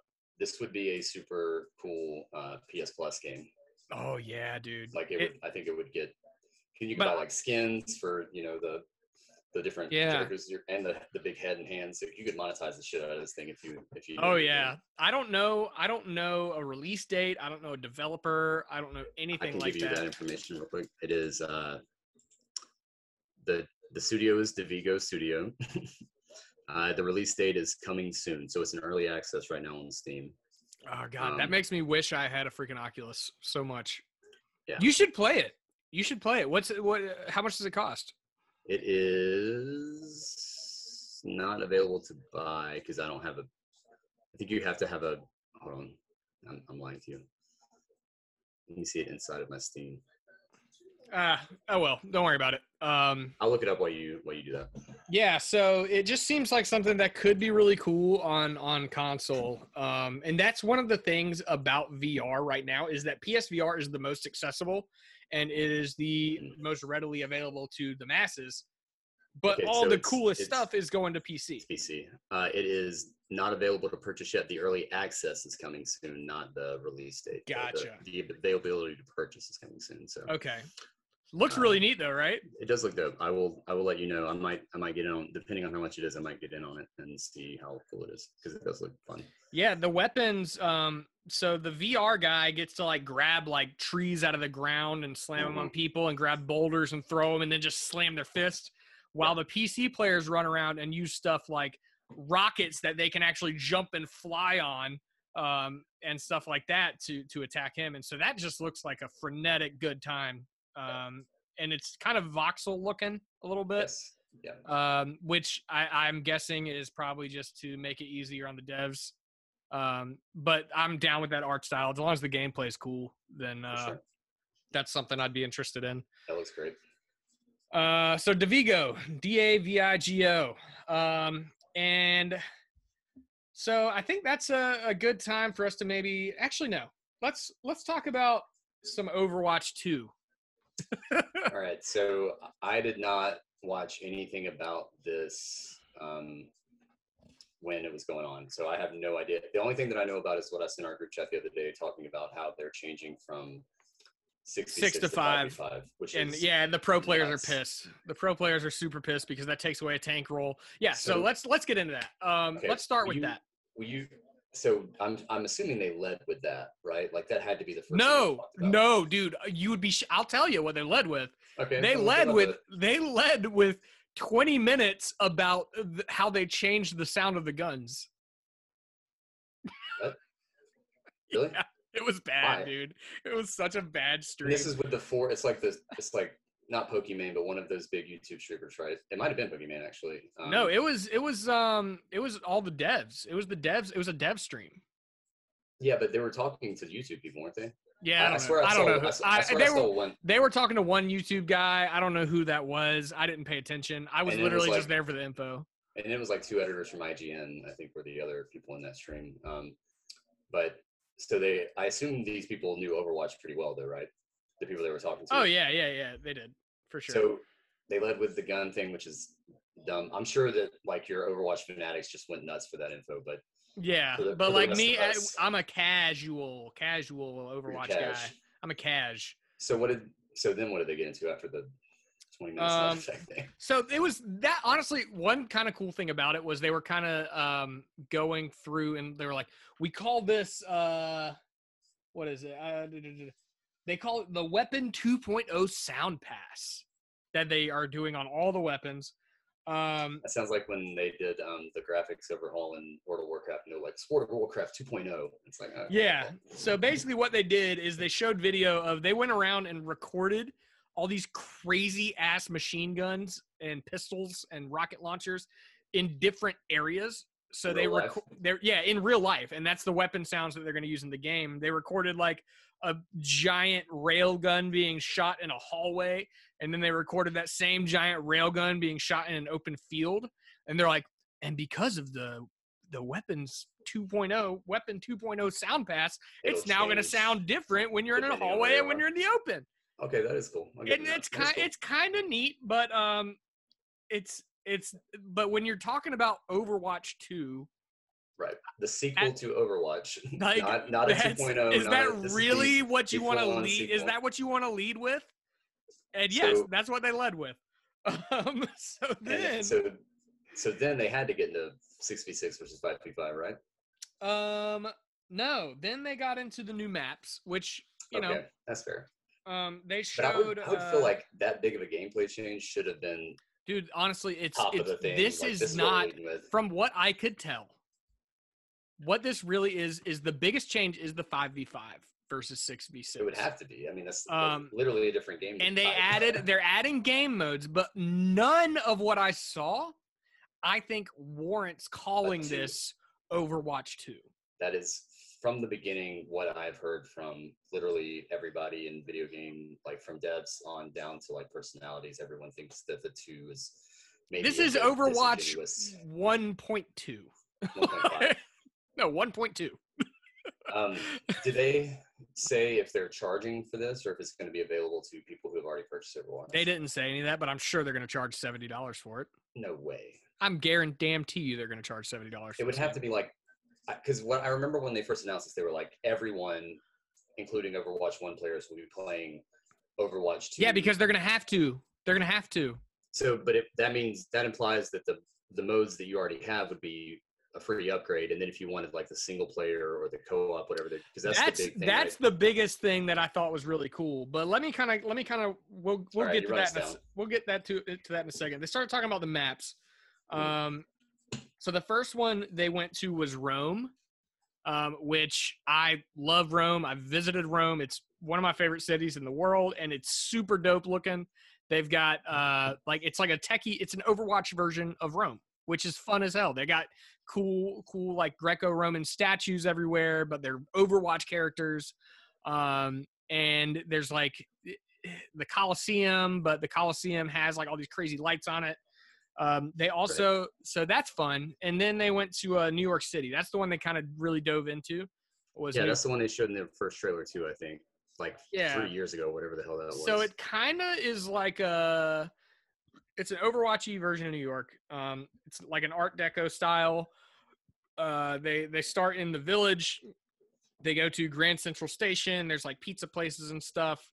But it's just. So that's just like that animated thing they did, because I think they like destroy a sidewalk pizza place in that animated video from like a few years ago. Yeah, so that makes a lot of sense.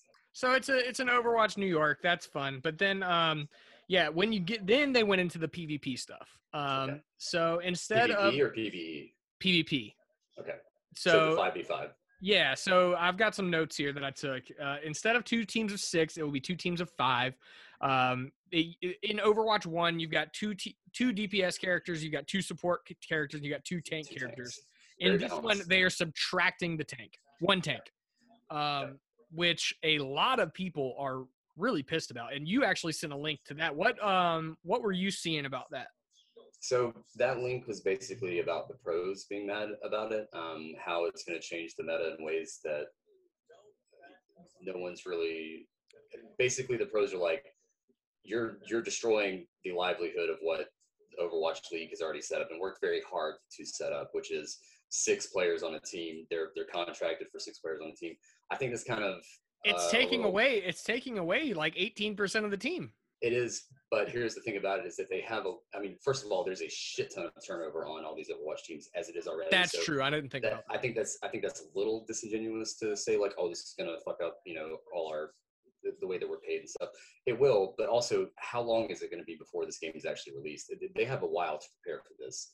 It's not like it's changing next month or whatever. Like, I could see if it were like, and we're updating it next week and it's changing and you guys fucking deal with it, but that's not what's happening. Yeah. So I think it's I understand where they're coming from, but also, like, if you're that worried about it, then maybe, learn to play a different character or I don't know, like. Yeah, I mean, if you're that damn good at Overwatch, you're probably gonna find a place. You'll figure out somewhere to go. And even if it does, and it will most certainly change the meta. I'm thinking, dude, you know what I want to see? I want to see all these tank players that get booted off their team start their own team, and then they're like the Mighty Ducks of the Overwatch League. If I were a guy who owned esports team, that's 100% what I would. That would be my. And I'd get a documentary film crew to film it the whole time and be like, The Last Dance Part 2. We're gonna milk this. This is our last chance, fellas. All you Orissas out there. We got one shot. If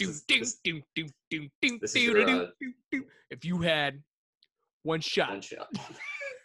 This is your brother's chance to shine. He's gonna get on that Overwatch team. Oh boy. Oh yeah, dude. He's Orisa. What's he gonna do with himself? Well, there's still going to be tank characters. There's not going to be 2. And honestly, I feel like tank characters are the last to fill up anyway. So, like, whenever we play, it's always like everybody wants to be DPS. I don't, because I'm not very good at it. But I always pick a support. We should play some Overwatch after this. This is making me want to play Overwatch. Well, your brother don't, so yeah. But I think so. After they did the 5v, how much do you think that is going to change? It's going to change a lot. So it's not just that. Let me go into some of the other changes that they've got in store for PvP. So they're changing it from 2 teams of 6 to 2 teams of 5, taking away that tank role. They're also, quote, changing the roles and combat feel of each role. So they're going to now have all the roles, not just tanks. So they're adding things called role passives, which are passive abilities based on what role you have in your team. So, for example, tanks are now all going to have knockback protection. Damage dealers are all going to have a speed boost. Support character are going to have a health regen similar to Mercy's current passive, but just not as fast. All of them, like and I don't know. And the way that they made it sound was that you would be able to pick, like, based on this, it almost seems like you might be able to pick a damage roll, but then pick a support character. Then you get that speed boost that damage dealers get. I don't know if that's actually going to be what it is, but that's kind of how it sounded to me from that. That could be good. If it works out that way, that adds a lot of depth to the game. That wasn't there. Which seems pretty damn cool. Then also one thing they talked about was they really went into tanks quite a bit because of this whole situation that they knew was going to come. But they talked about tanks, and they said that they want tanks to be more toe-to-toe brawlers instead of people that stand back and just protect everybody else. They want them to be like the ones that get up in people's business and really do a bunch of damage. They want them to be like more of an MMO type tank where they're in the shit, like in the front lines, being a real tank as opposed to like putting up shields and everybody stands behind. I mean, whenever we that's what everybody is. That's what they all are. You got Orisa, who has her arc shield. You got Reinhardt, who has a shield that's mobile, but it's still just a big shield. Then you've got Freud. I don't know what's his name. The guy with the guy with like the shield that shoots out in front of him and then it like floats in the air. Oh, Siegfried. Sigmund. No, yeah. I think that's Siegfried. It's Siegfried. I think it's Siegfried. We're definitely wrong. I'm gonna look it up. They're changing that though. So for example, they are now making it to where Reinhardt's charge Sigma, that's it. Not Freud. Sigma Freud. Sigma and Freud. Sigma Freud. It's a pervy. No, Overwatch instead of Siegfried and Roy, it's Sigma and Freud. No, I was thinking. What's his name? What's Freud's real name? The philosopher. Freud. Sigmund Freud. Yeah, so Sigma Freud. It's a pervy. Yeah. Overwatch character. Oh, that would be great. They should make a Freudian Overwatch character. Isn't every guy with a gun a Freudian character? Very true. Very true. But all right. So back to the tanks. They want the tanks to be more toe-to-toe brawlers instead of protectors. For example, Reinhardt's charge can be canceled out of. So you know how when you charge, that was one of the most annoying things on the planet is when you're like, oh, I was charging to do this attack, but this guy moved because all you have to do is strafe left, and then you're out of the way. And then you like slam into a wall 40 yards down. If there's no wall, then you just keep fucking going. Yeah. So he can also do his fire strike twice instead of once. So they're definitely changing it to make them more active. Yeah. But they did say that those changes might not ship, but they're trying to make all the tanks feel more aggressive. Might not be part of the final game. Oh, okay. So not like we might add it later because we have it. We're just gonna. No, they showed it. They showed it, but they're like, we don't know. Like this is definitely not anywhere near a final build. Is what they were saying. What I would love to see is if they would do like a version of early access with this, so they could really hone this stuff. Because like look at what Hades did with early access, and I think a lot of games could benefit from this, like beta period where you get the real players in there, not just like your beta testers, but like actual players out in the real world who are going to break your games in ways that you never thought of before. I think Overwatch and any online game, especially. Yeah, I think that they should do a closed beta because if they did not even just bringing in the pros, but bringing in casuals, but bringing them in a limited number, because if they did an open beta, those servers would be busted in like 5 seconds. Because so many people would get on that. So they would need something that's they'd be able to rein in and actually look at the data on a smaller level than having millions of people jump on at once. Yeah. I think closed beta, like weekend invites or something like that would be a good way to go. Yeah. Hey, real quick, I've got some more to talk about with Overwatch, but I'm going to grab another beer real quick. Let's take a quick 2-second break and I'll be right back.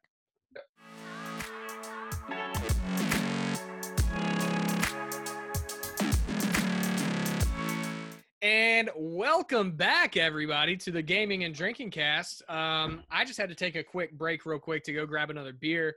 And I was grabbing one of my favorites. This is really, it's close to my heart. This one, it's actually available nationwide. So any of you drinking buddies out there can go get this one. This one is from Victory in Downingtown, Pennsylvania. It is the Sour Monkey Sour Triple. So it's any beer heads out there know that a triple means it's high gravity. So it's 9.5% and it's a sour. And so that just, all those things make me happy. And we'll just see how this goes after this. Yeah, it's 9.5, right? 9.6, something like that. It's 9.5. But you can't even taste that. Like most 9.5 beers, it's a dangerous one because they go down. It tastes really like a Jolly Rancher or something. Yeah, we were talking about how Adam had a couple of those the other night when we played Apex, and his skill got progressively better as he played. Wait, did it really? No, not at all.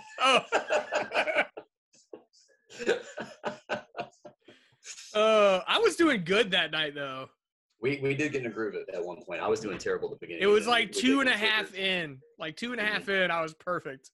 Yeah. And then I had like 3 more. And it was whenever you drink and play an online game, I think it's just like playing pool or ping pong or anything like that, where you have this skill level where you're like, I'm getting better, and then you kind of plateau, and then it just falls. Like you hit that point, and then you're like, I need to keep drinking because I'm getting better. Yep. And then you keep drinking. And then you hit the next point, and you're like, oh, I've gone too far this time. This is too much. Yeah. Oh, yeah. Good times.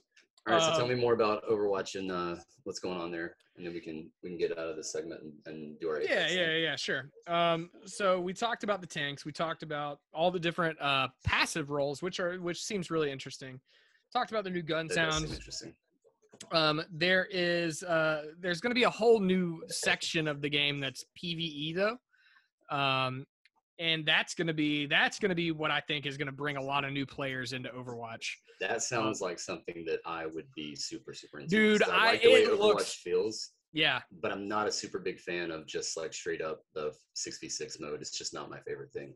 Yeah, so they're going to have things called hero missions, which I don't know if they're going to be specifically dedicated to individual heroes or not, but they're called hero missions. I would hope not, unless it's like this is. But they said like that they're going to be. They're going to. You have to be that one, and then you can bring in anyone. I think that might be the case. I think that might be what they're going to do, and but they said there's going to be hundreds of them. Oh, so it's going to be like the Smash Brothers mode.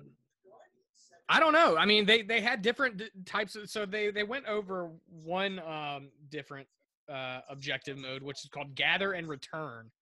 And so if you've seen the like the trailer for Overwatch 2, like the cinematic, basically they use Mei. They use her frozen canister alongside Tracer to blow up this giant null sector robot that's in the middle of the city.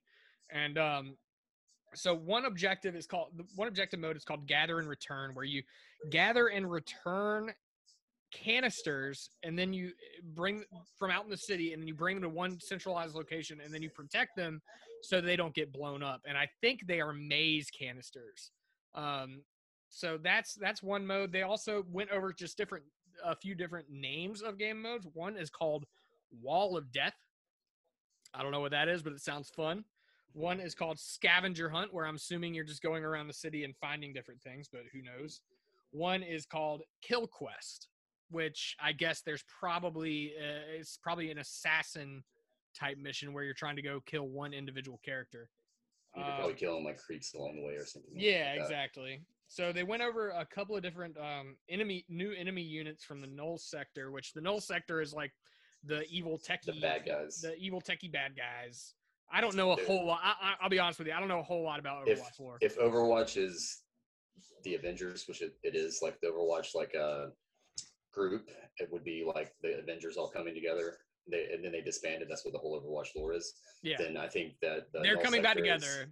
Yeah, and I think the Null Sector is like the AIM, or one of those like evil corporations that has like a bunch of robots. Speaking of AIM, have you watched the new MODOK show? No, I've heard it's good though. It's funny. Cool? It's funny. It looks funny. I like. I love Patton Oswalt. Does he play MODOK? Yeah.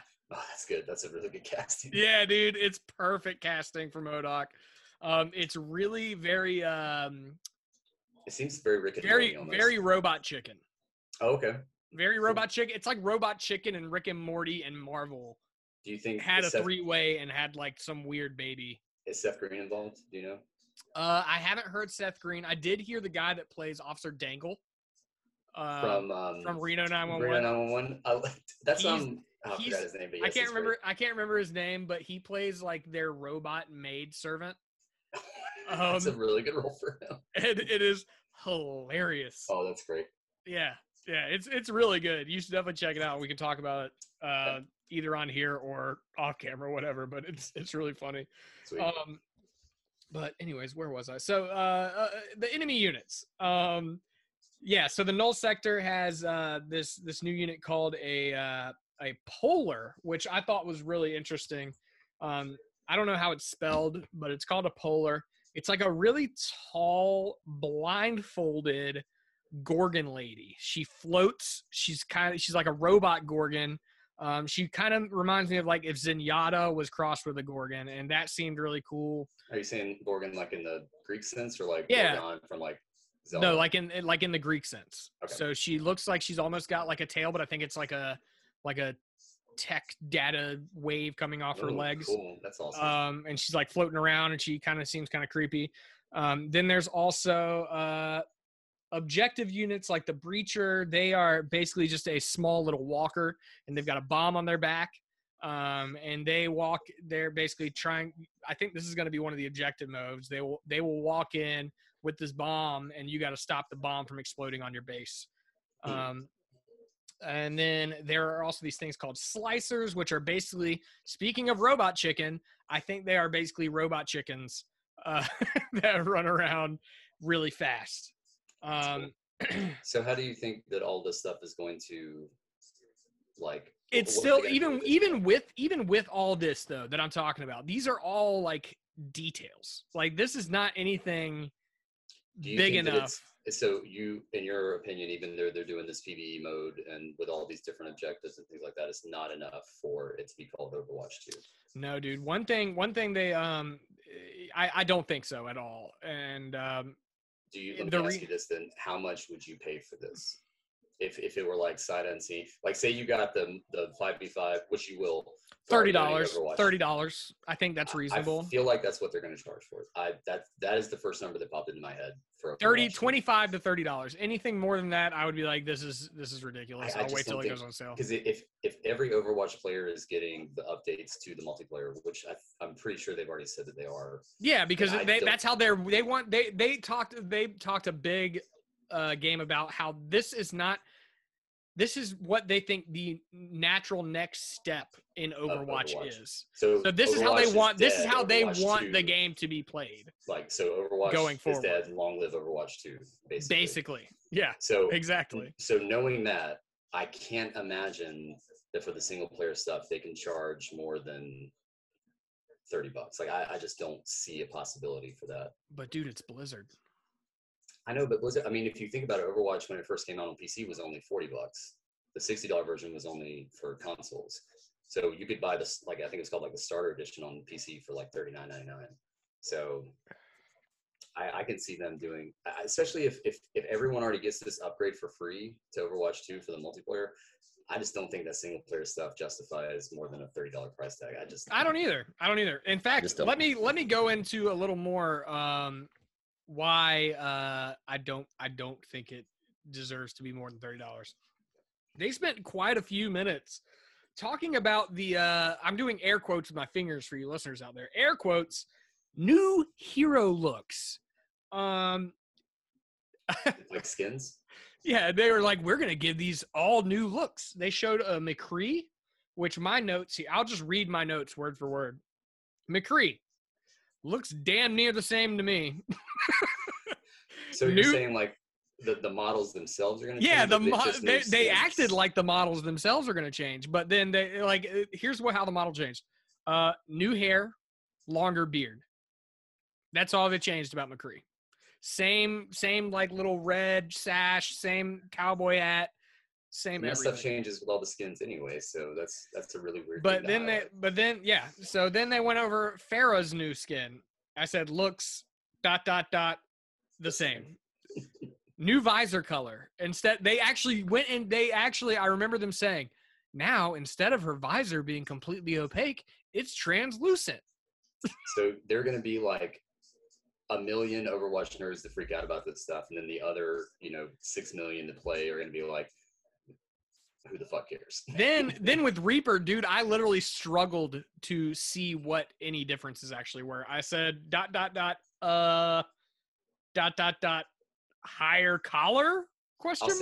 I'll say this, maybe they look different in motion. Silver instead of white mask?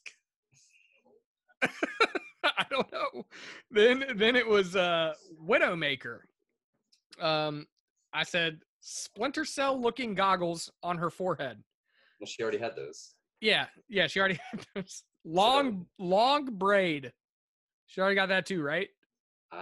Yeah, she's got like the alien dreads. Then they kind of, so this was kind of just notes for me. They used the Domino engine for clothes and detail, but I kind of want to see what that Domino engine is, so I'm probably going to look that up. It's probably going to be more in motion, like behind the scenes animation stuff than, because if they're highlighting all of this stuff, it has to be stuff with animation, like the hair and whatnot. That has to all be stuff that is going to be more noticeable.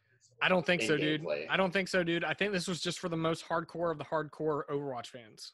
Okay, well, that's really ridiculous. But then my last note about that was these all look the fucking same. That was my last note there. So one thing that they also said they would change. So the payload mode where you're like pushing the payload across the map. They said this is kind of interesting, but again, not something that warrants a 2 at the end of the game. Is they said the payload may change directions or take multiple routes. Oh, that's cool. That's really neat, but that's something you could implement anytime. Like that, why does that warrant a 2 at the end of it? Well, no, you would have to change the map completely because the maps only go one way at this point, right? Like everything funnels into everything else. So you would have to change the entire map. I do think that is true. I mean, that's significant. It's significant. It is significant. It also is something that if this were a free-to-play game like, say, Fortnite, would just be added in an update. You know what I mean? And I think that's where our brains are right now because of Apex and Fortnite and all these types of games. We see these big changes without a 2 being added to. It's a season change as opposed to like an actual. But Overwatch was like the original live game, like where they were adding characters and adding modes and all this other stuff. And now it's like they're done and they're like, no, it's time. I think they're like capitulating to the fan base in a way where like everyone's like, where's Overwatch 2? Where's Overwatch 2? You know what it is it's that old school Activision mentality where you need a clear cutoff and then you sell us something with a sequel with a 2 attached to it. That's what that mindset is. They're not in the the Fortnite style of just updating and bringing it. I mean, even Call of Duty has fallen into the same thing where, there has to be, they don't just do like an update to Call of Duty every year. They release a full another game. And they've got, well, that's been Call of Duty since like, right. You mean the Activision mentality. That's how Activision thinks because of how successful Call of Duty is. And like previously the Rock Bands and the Tony Hawks and stuff, they've never had R.I.P. Rock Band. Yeah. R.I.P. Shout one out. They've never had that live game where they just had a free-to-play mode and that was it until Warzone. And I think that Warzone might change how Activision thinks about these types of games. But I think with Overwatch 2, they're very much still stuck in that old school mentality where it's like, hey, no, this is a definitive cut and this is the sequel. And I think that's what they're trying to do here. But again, if they're updating all of those old players to Overwatch 2 for free, at least for so you're saying that because I bought Overwatch 1, you think that I'm going to get Overwatch 2 for free? It has to, because they're not going to cut off the servers to longtime players, right? Like no, but I think they might just update the multiplayer modes in Overwatch 1. Well, that's what I'm saying. Like you will get Overwatch 2 multiplayer modes. Oh, I thought you meant that you would get like all the content from Overwatch 2 in Overwatch for all the people. You'll get all the multiplayer or all the PvP. All the game modes. You'll get the game modes and the adjustments to the gameplay. I think you'll get some of the game modes, and I think you'll have to pay for like the PvE. I think you'll get all the PvP game modes for free because that's like the bread and butter of what Overwatch is. And I think you'll have to pay for the additional. Which I'm totally gonna like. That PvE stuff sounds awesome. I'm right. I would, and I think that's a smart way to go about it. I think it's super smart to keep your players that have already paid that maybe don't want that single player stuff. Don't make them pay for the upgrade because if that's what you're putting all the work into, which is clearly not all they're putting the work into, but it seems like a big portion of it, then don't make. They're rebalancing a lot of stuff. It looks. Yeah, like. I mean they're changing it to 5v5, so that's a huge thing on its own. Yeah, they're gonna have to balance the hell out of that. Don't make your longtime players pay for that upgrade, especially if they might not even necessarily want to. And I think the worst thing they could do would be to there's no way they're just going to cut them off and be like, Overwatch is dead. You can't play it anymore if you only own Overwatch 1. There's no way, not even Activision can do that. So I think they're definitely going to, be like, here's 2. If you own 1, you get the multiplayer stuff for free. And if you want the extra modes and content, you have to purchase that at a separate thing. Yeah. Okay. All right, so I've got a little bit more here about Overwatch. So it says this is a quote from them. They said they're taking the story in a darker direction. They said that the colors are bright. As somebody who is a media arts major, I worry about, like, I think about stuff like mise-en-scène and color palette and all this other stuff that most people probably don't think about, but they did actually talk about that, which I appreciated. They talked about the colors of Overwatch, dude. They say the colors are bright, but they're trying to take it in a dark direction through the story. They talked about they actually one thing that they talked about was their writing process, and lots of writing on whiteboards. Then it goes to the storyboard artists, and this is all probably in general. This is how a lot of games are made, but it was kind of neat to see them talk about it. Right. Lots of writing on whiteboards, then storyboards. Then it goes to previs, which is pre-visualization. You have a ghost behind you. Was that him? No, your piranha plant just fell over and knocked your picture. Oh, I mean, Ham might have hit it, but yeah, he did. Come here, Ham. But it just that was fell this over. guy. We didn't. For you audio listeners, this is my pug. His name's Ham. God, he's such a pug-looking pug. He's such a doofus, but I love him, and he knocked over my piranha plant, but that's okay because he's a cutie. But anyways, so it goes from whiteboards to storyboards, then previs, which is pre-visualization, where they start to try to dynamically animate this stuff. Then it goes to animation, and then after it goes to animation, then it goes into the game engine. And that's what they kind of talked about, and they showed the whole process, and that was really neat. Then they talked about how it was the opening of the game is the beginning of a war with the Null Sector. The first mission, I'm assuming PvE mission, starts right after that and is a big kind of a set piece for the intro.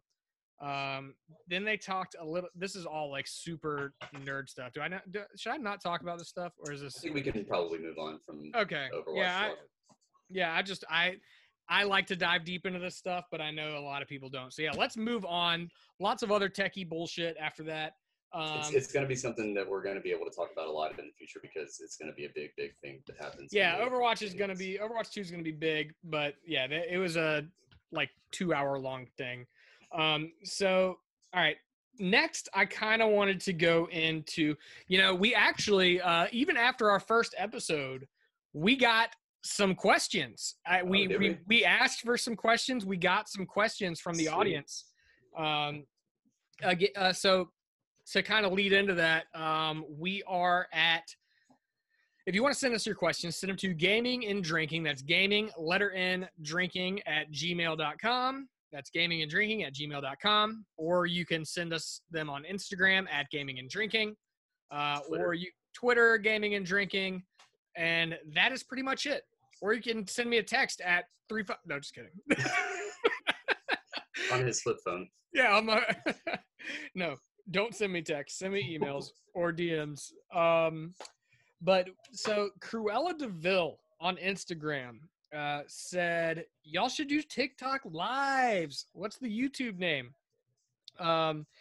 So do you really mess with TikTok? I don't really mess with TikTok.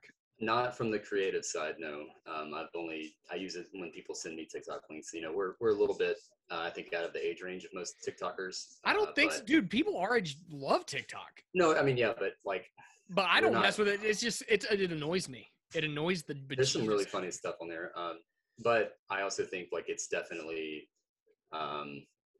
there's some super creative stuff I've seen on there. It's also kind of a wasteland of shitty memes and people disseminating bad information and stuff like that. So you gotta take the good with the bad. I think there's a lot of good on there. I think there's a lot of bad on there. But I'm not super familiar with. I mean, I'm familiar with TikTok, but I'm not super familiar with using it so much. But if people want that, we can definitely, give it a try and stuff. I'm definitely not against that.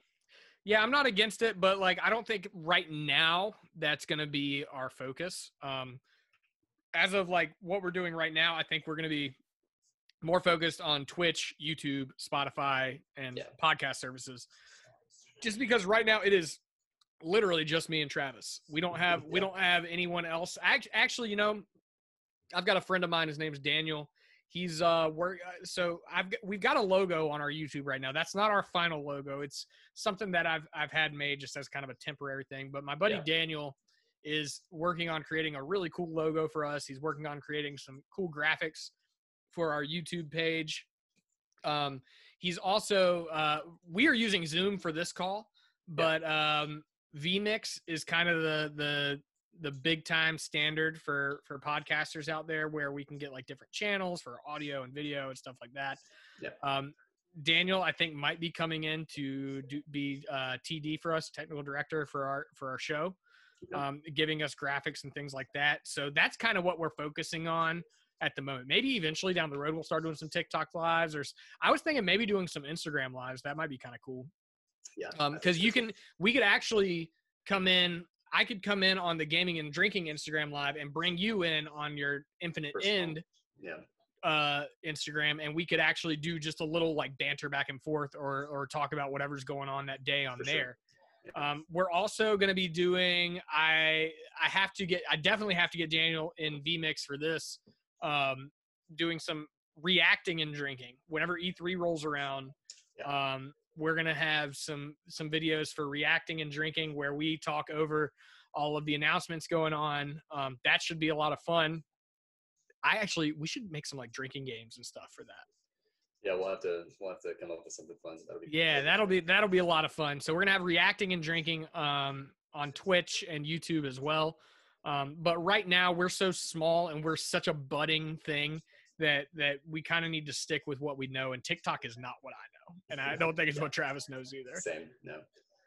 We are, on that note, we are going to have guests. I think we talked about that last week, but we're going to have like people like for this Overwatch. Next time we talk about Overwatch, we'll probably have Adam's brother Kyle on because he's actually the big Overwatch player in our group. For our Apex Minute. Yeah, he's really good too. He's got like gold guns for characters and like gets like platinum ranked and all this stuff. We also really are going to have Rich, who's our Apex buddy, come talk about Apex with us too because he's very good at the game. And I talked to Jessie last night, and she wants to come on as well. And Higgins? Yeah. Okay. She wants to talk about fighting games.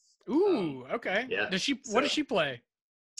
She's got a Chun-Li tattoo, so I think she plays Street Fighter. Maybe she probably plays Smash, honestly. But dude, if she plays Smash, she should totally add me. You should give her my gamer information. I'll ask her what she wants to beat her ass. We just talked about it briefly last night, but she said she'd love to come on and talk. And it'd be good to have a female presence on here as well. Yeah, for sure. So that all that's in the works. Okay, and then I have another fun question from Parker. He wants to know which video game characters would we like to fight? His answer is Waluigi. Okay, very, very fair. Very fair there. What about you? Who would you like to fight? I think mine would be Claptrap. I like would out of really an annoyance thing, or like out of an annoyance. Because you know you could take in. Out of an annoyance thing, and also I think he would have some like really funny dumb things to say while I'm whooping his ass. I bet you would get. Yes. I bet you would get something real stupid after you, as you're tearing into him and his circus and all that stuff. He would be a fun character to fight, I feel like. Yeah, for sure. And I don't know if you've thought about this at all. Did you see? I haven't. I'm gonna think of one on the fly real quick. I think it would probably have to be somebody that is like, oh man, I don't know. What about like the Rush Limbaugh character from DMC? Oh god, yeah, that guy sucked. Oh my god. Or what about JJ Jameson from Spider-Man? I wouldn't want to fight him. That feels unfair. Like, he's an old man. I'm trying to think of like one of the most annoying things in video games that you're just like, oh god, I hate this fucking character. I just want to stomp him into the ground. Like, I think Claptrap's a good example of that. Even though I mean, he's not like super annoying. But he would be fun to beat up though. Yeah, he would be, because you know he's gonna get back up and be fine. Yeah, he'd be fine. So much throughout the entire time. Yeah, like the bully Mong in Borderlands 1 rips his eye out. Actually, I think someone that makes like all the bet, like Ellie from The Last of Us. I think that might be my one. I'd be like, stop doing what you're doing. Do something different. Like you want to beat her ass though? I mean, she kills like 90. You want to hit a woman? First of all, she's killed like 9,000 people at the point by the end of Last of Us Part 2. Oh, that's true. But it's more of a like not a exactly fight. It's like a stopping her like from grab her by the shoulders and be like, listen, there's a different way. How many people have you killed? You want to you like by the end of it, like if you want to be like Abby at the end of it, except not hung on a cross in the ocean. Right, exactly. You want to be like, what you're doing is not solving anything, and how many Joels have you killed at this point, right? Like how many people How many people that have kids? Yeah, that their Joels have you killed now? And it's like, and which is literally the point of the game, but like at some point you just want to be like, oh, stop going down this path. I feel this way in video games a lot where you're like, man, don't make that decision, make the other decision. Like do literally anything other than what you're doing right now instead of continuing down this path.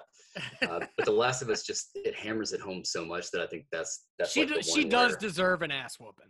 I will generally she deserves an ass whooping. Because I think the biggest problem with The Last of Us Part 2 is that it's so long from the time that you see what happens at the beginning, no spoilers, to the end of it, that you've kind of forgotten how angry you were at the beginning by the time you reach the conclusion of it. And you've kind of forgotten because like when the original part happens, you're like, fuck everybody, I'm gonna kill all these people and they deserve it.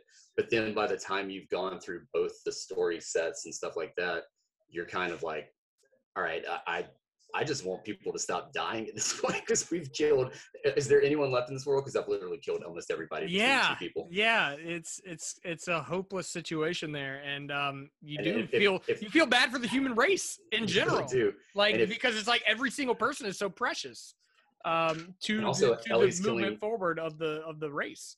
Ellie's killing like 7 foot tall jacked ass dudes. Dude. I don't think it would be like me beating up on a woman. Spoilers. You remember the part at the end of the game when you're Abby and you're in California and oh god, I hate it.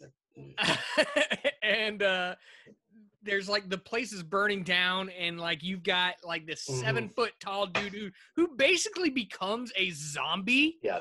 It's like how are you not dead? How are you not dead? You have There's a lot of fights burned like that by a log. You've had your neck stabbed into. Like, how are you not dead yet?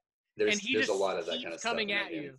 Yeah, that's what makes it tedious too. That's one of my critiques of that game is actually that as a game that's trying to be so grounded, stuff like that brings you out. It takes you out of that immersion because you're like, this is definitely a video game. This is not how this would work. That happens in the part too where I think you're playing as Ellie when you go to like the Firefly, whatever the new Firefly equivalent is, and there's like this yeah, and there's this like huge dude that comes out of nowhere. That might be what I'm thinking of. And you fight. No, it happens in California too, but you're like fighting him, and it just takes forever, and you do have whenever to the Firefly, the village is on fire. That's what I was talking about. Oh, okay. So yeah, that I got it confused there, but yes, I think something similar happens in California. It does happen in California too with Abby, but yeah, that part is just like, God, it's so tedious.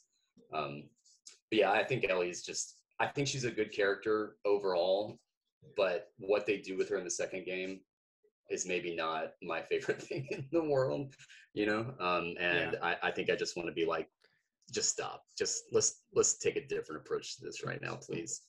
Yeah. So so you say Ellie, I say Claptrap. And all right, so that's from Parker. I've also got some feedback that says your podcast is great content, but it's too long. We've already addressed that. Also, Trevor wrote in and he said, why hasn't there ever been a mainstream porn game? Honestly, a very fair question. I was thinking about it. The closest thing that I could think of to mainstream porn game was BMX Triple X BMX or BMX Triple X or the PS2 Roses game that was on PS2 as well. You know what I'm talking about?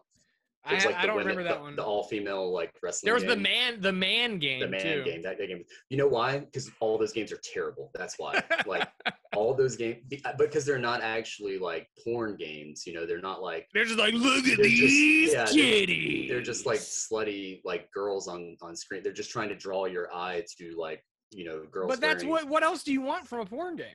Well, I think a porn game would be like seduction and trying to actually and honestly, if you look, there are those out there, but they're just not mainstream.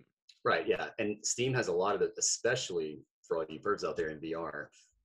There's a lot of VR like seduction games. I should get a Quest. Speaking of, but I think the real reason because sex is still taboo in our culture. Like that's the answer, right?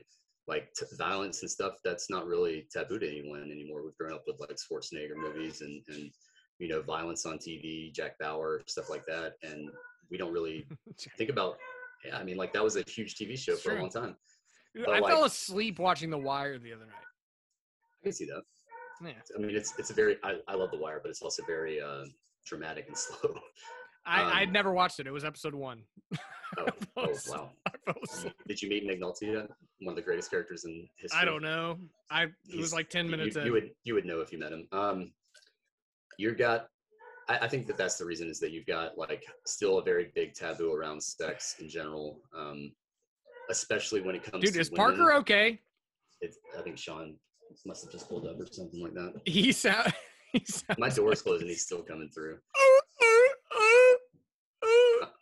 You sound like a seal. So does he.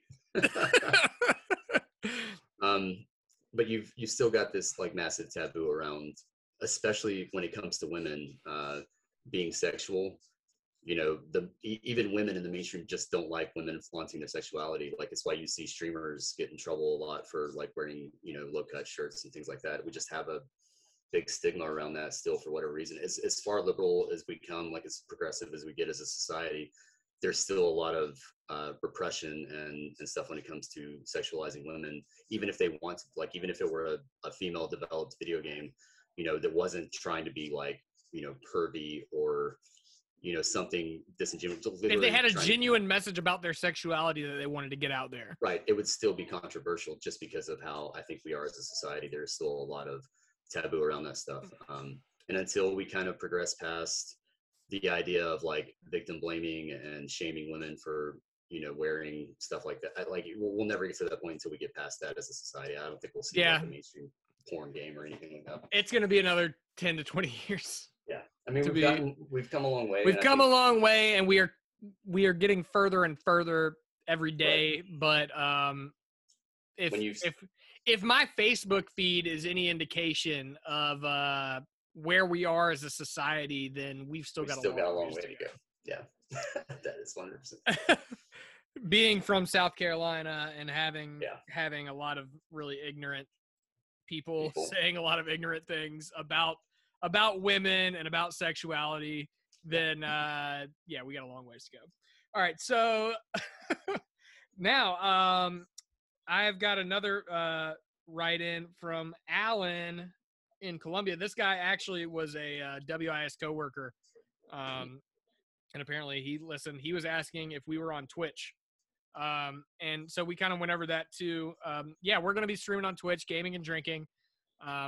We are probably going to be doing some other live stuff as well. But yeah, be on the lookout for twitch.tv/gaming and drinking. Be on the lookout for Instagram.com/gaming and drinking, YouTube.com. I don't think it's /gaming and drinking. I think YouTube still has some really weird URLs. Yeah, YouTube's weird. Just search gaming and drinking, and you should. Yeah, gaming. If you look for gaming in gaming space drinking, gaming and drinking on YouTube, you'll find us. And if you guys have any suggestions for what you'd like to see us stream, I have a very extensive Steam library, and we have a lot of PS4 and PS5 games that we can play as well. So yeah, if there's anything you want to see. And also, I need to get a capture card, but what I would really like to do, I would like to stream some VR games. Like have, you know how like they can do like the VR camera pointing at you and you're like in the picture in the corner, and then you got the VR going. I would like to stream some Beat Saber. I would like to stream some Moss. Maybe some Resident Evil 7. I will. It'll probably be entertaining for you, but I don't want to, but I will. Yeah, actually, you know what? That's a way for me to finish Resident Evil 7. If I could get on and stream it, I would play Resident Evil 7 that way. There you go. So if anybody has some suggestions on how I can stream PSVR in a feasible way, send them my way, and I will try to get that setup going. For sure. So I've got one more section for us to go through, which is for all you Beastcast fans out there, corrections. And these actually, I was self-correcting because I went back and listened and was like, some of this stuff, I don't know. And I went and double checked.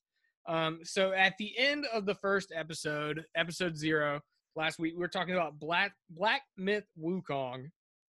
And Travis said that was being developed by one guy in China. It is actually being developed by Game Science, a small but popular and growing company out of China. And the founder and co-founder both came from Tencent, which is like the biggest. Dude, Tencent might be the biggest company in the freaking world. They might be, honestly. They might be, like, for real. But they've also got 19 job postings. I went to their website and translated Does it say how many's in their studio? It didn't say how many people were in there, but they had 19 job postings. Okay. And they do have two studio locations in 2 different cities. Oh, okay. So they are pretty big. So they're a decent sized company. I just remember when that trailer came out, people were like, "This is from a pretty small dev out in China." Yeah, I think they are small. I think it did say that their reported revenue was only $88,000, but $88,000. So yeah. How would they have any revenue at all? But like, who knows what's actually been invested into them? Right. I'm sure if you're coming from Tencent, you're probably bringing a decent investment capital. Yeah. And the other thing that I noticed was I said Ratchet and Clank. The newest one came out in 2018. That was 2016. So those are the only 2 things that I noticed. If there are more, let me know. If you've got corrections, send them in to gaminganddrinking@gmail.com or Instagram @gaminganddrinking or Twitter @gaminganddrinking. We listen to and read a lot of stuff about video games, but we are by no means like experts in the industry, so we're definitely going to get stuff wrong. So just let us know when we mess up. Yeah, I like to think that I know a lot, but I usually don't. But Travis, what else you got? You got anything else, or you think that's a good place? Well, let's do our Apex talk before we get out of here. There's some cool stuff coming up that I think that we should hit on before we leave. Okay. So we have been playing a bunch of Apex. I think this new season is really, really strong. I think season 8 was maybe the strongest season we've had in a while. And I think season 9 is a good. Dude, season 9 is so good. Are we about to play some Apex after we get off here? Absolutely. Okay. So I'm a huge fan of what they've done. I like Valkyrie a lot. I don't play as her a lot, but I think she's a great character. She's dope. She's the coolest character that's ever come out. She brings a lot to the meta, I think, and she is definitely different from a lot of the other characters, and the way that you utilize her is pretty fun to figure out. But I think the biggest thing you can say about this new season is the 3v3 mode. It's just it's such a good mode, and I thought that I wasn't going to have a lot to do with it. I really didn't think I was going to play it that much, but every time I end up engaging with it, I really, really enjoy myself, which I'm very, very surprised at. I feel like I'm learning more and more every time what the strategy should be. Like, because it changes all the time. It does. Yeah. At first, which is why it's fun. At first, my strategy was always, if you don't know, the maps are kind of set up where it's one squad on one side, one squad on the other. They're probably about 150 yards away from each other. And then in the middle, there's usually a line. And on either side, it's more or less symmetrical. And there is like a high point. There is a bin that has shields and Phoenix kits in it and med kits. And then there is crafting materials to grab on either side of the map. No matter which side you're on, you're going to have those things to get to, and you're going to have a high point and a low point that you can attack from. And at first, my strategy was always, dude, I got to go for the bins. I got to get the heals because we need that for an advantage. Because if we both get shot, it's so easy to like just not think about that and then get shot in the moment you don't have it. Exactly. And I think when we first started playing, I think our strategy was always go for the high point. And then we kind of learned that there are definite counters to people in the high point. Especially using the circle, utilizing how the circle moves and stuff like that. And once you kind of figure out how to get around some of those traps at the high point, you can really combat that and make people leave that space in a way that sometimes you can in the actual regular game. Yeah. And so yeah, our strategy was always at first to get to the high point, and then it switched to getting It's a the mix. bins and the materials, because the materials are really important too, because if you lose a round and you don't grab those materials, then you are going to start at a super Severe disadvantage, because they're going to have you get materials for buying guns and upgrades based on your performance, but also whether or not you grab those materials in the middle of the round. Mhm. And if you lose a round and the other team has won that round, and not only that, but they also grabbed materials, then Yeah. you're starting way behind, Super and disadvantage. they are going to be able to have guns that have a 2x4 scope, or they're going to have hop ups on them, Mhm. and you're going to be stuck using a scout with a 1x scope on it, Right. or a hemlock with no scope. Yeah. Um, Which and is not fun, and especially when you're in distance battles. that's a super disadvantage. But what is a lot of fun is being able to get those materials and maybe go down 2-0 and then come back. I'm back. Yeah. Coming back in And that game mode is super enriching, I think, to the whole feel of that game. this mode is very much you might think that you're down and out and there's no way you can beat this team, and then you can come back from a 2-0 deficit. Yeah, and because absolutely wipe the floor with them. So yeah, it's because a very lot of satisfying times feeling. your detriment will be the strategy you tried the first 2 times. Right. So And like, you've learned oh, that it's like scheme and how they play. we tried to get the high ground the first 2 rounds and we lost both times. So Right. what we're gonna do Let's this switch it time up. is we're gonna send one guy to the high ground, and then we're gonna send And the then other flank. 2 to flank, and Yeah. then so what they're doing is they're sending all 3 guys up to the high ground, and this guy's just a distraction. The other 2 come up behind And and they get shot in shoot the them back. from back, and then you've won that round and you're back in the game. Right. And that's a lot of fun to try It's to super figure out satisfying. the different strategies. So it's a much more tactical game than I first expected, Yes. and the tactics of it are changed very a lot. satisfying. So The other go ahead. So one thing I think that we do that I think we should probably change is we try to do, because me, you, and Rich, I think, played this together more than just about anybody else in our crew. Yeah. We always try to get that high ground, and we try to keep doing that. I think Mhm. that we should probably spread out, not necessarily spread out, but switch up that strategy round by round. Yeah.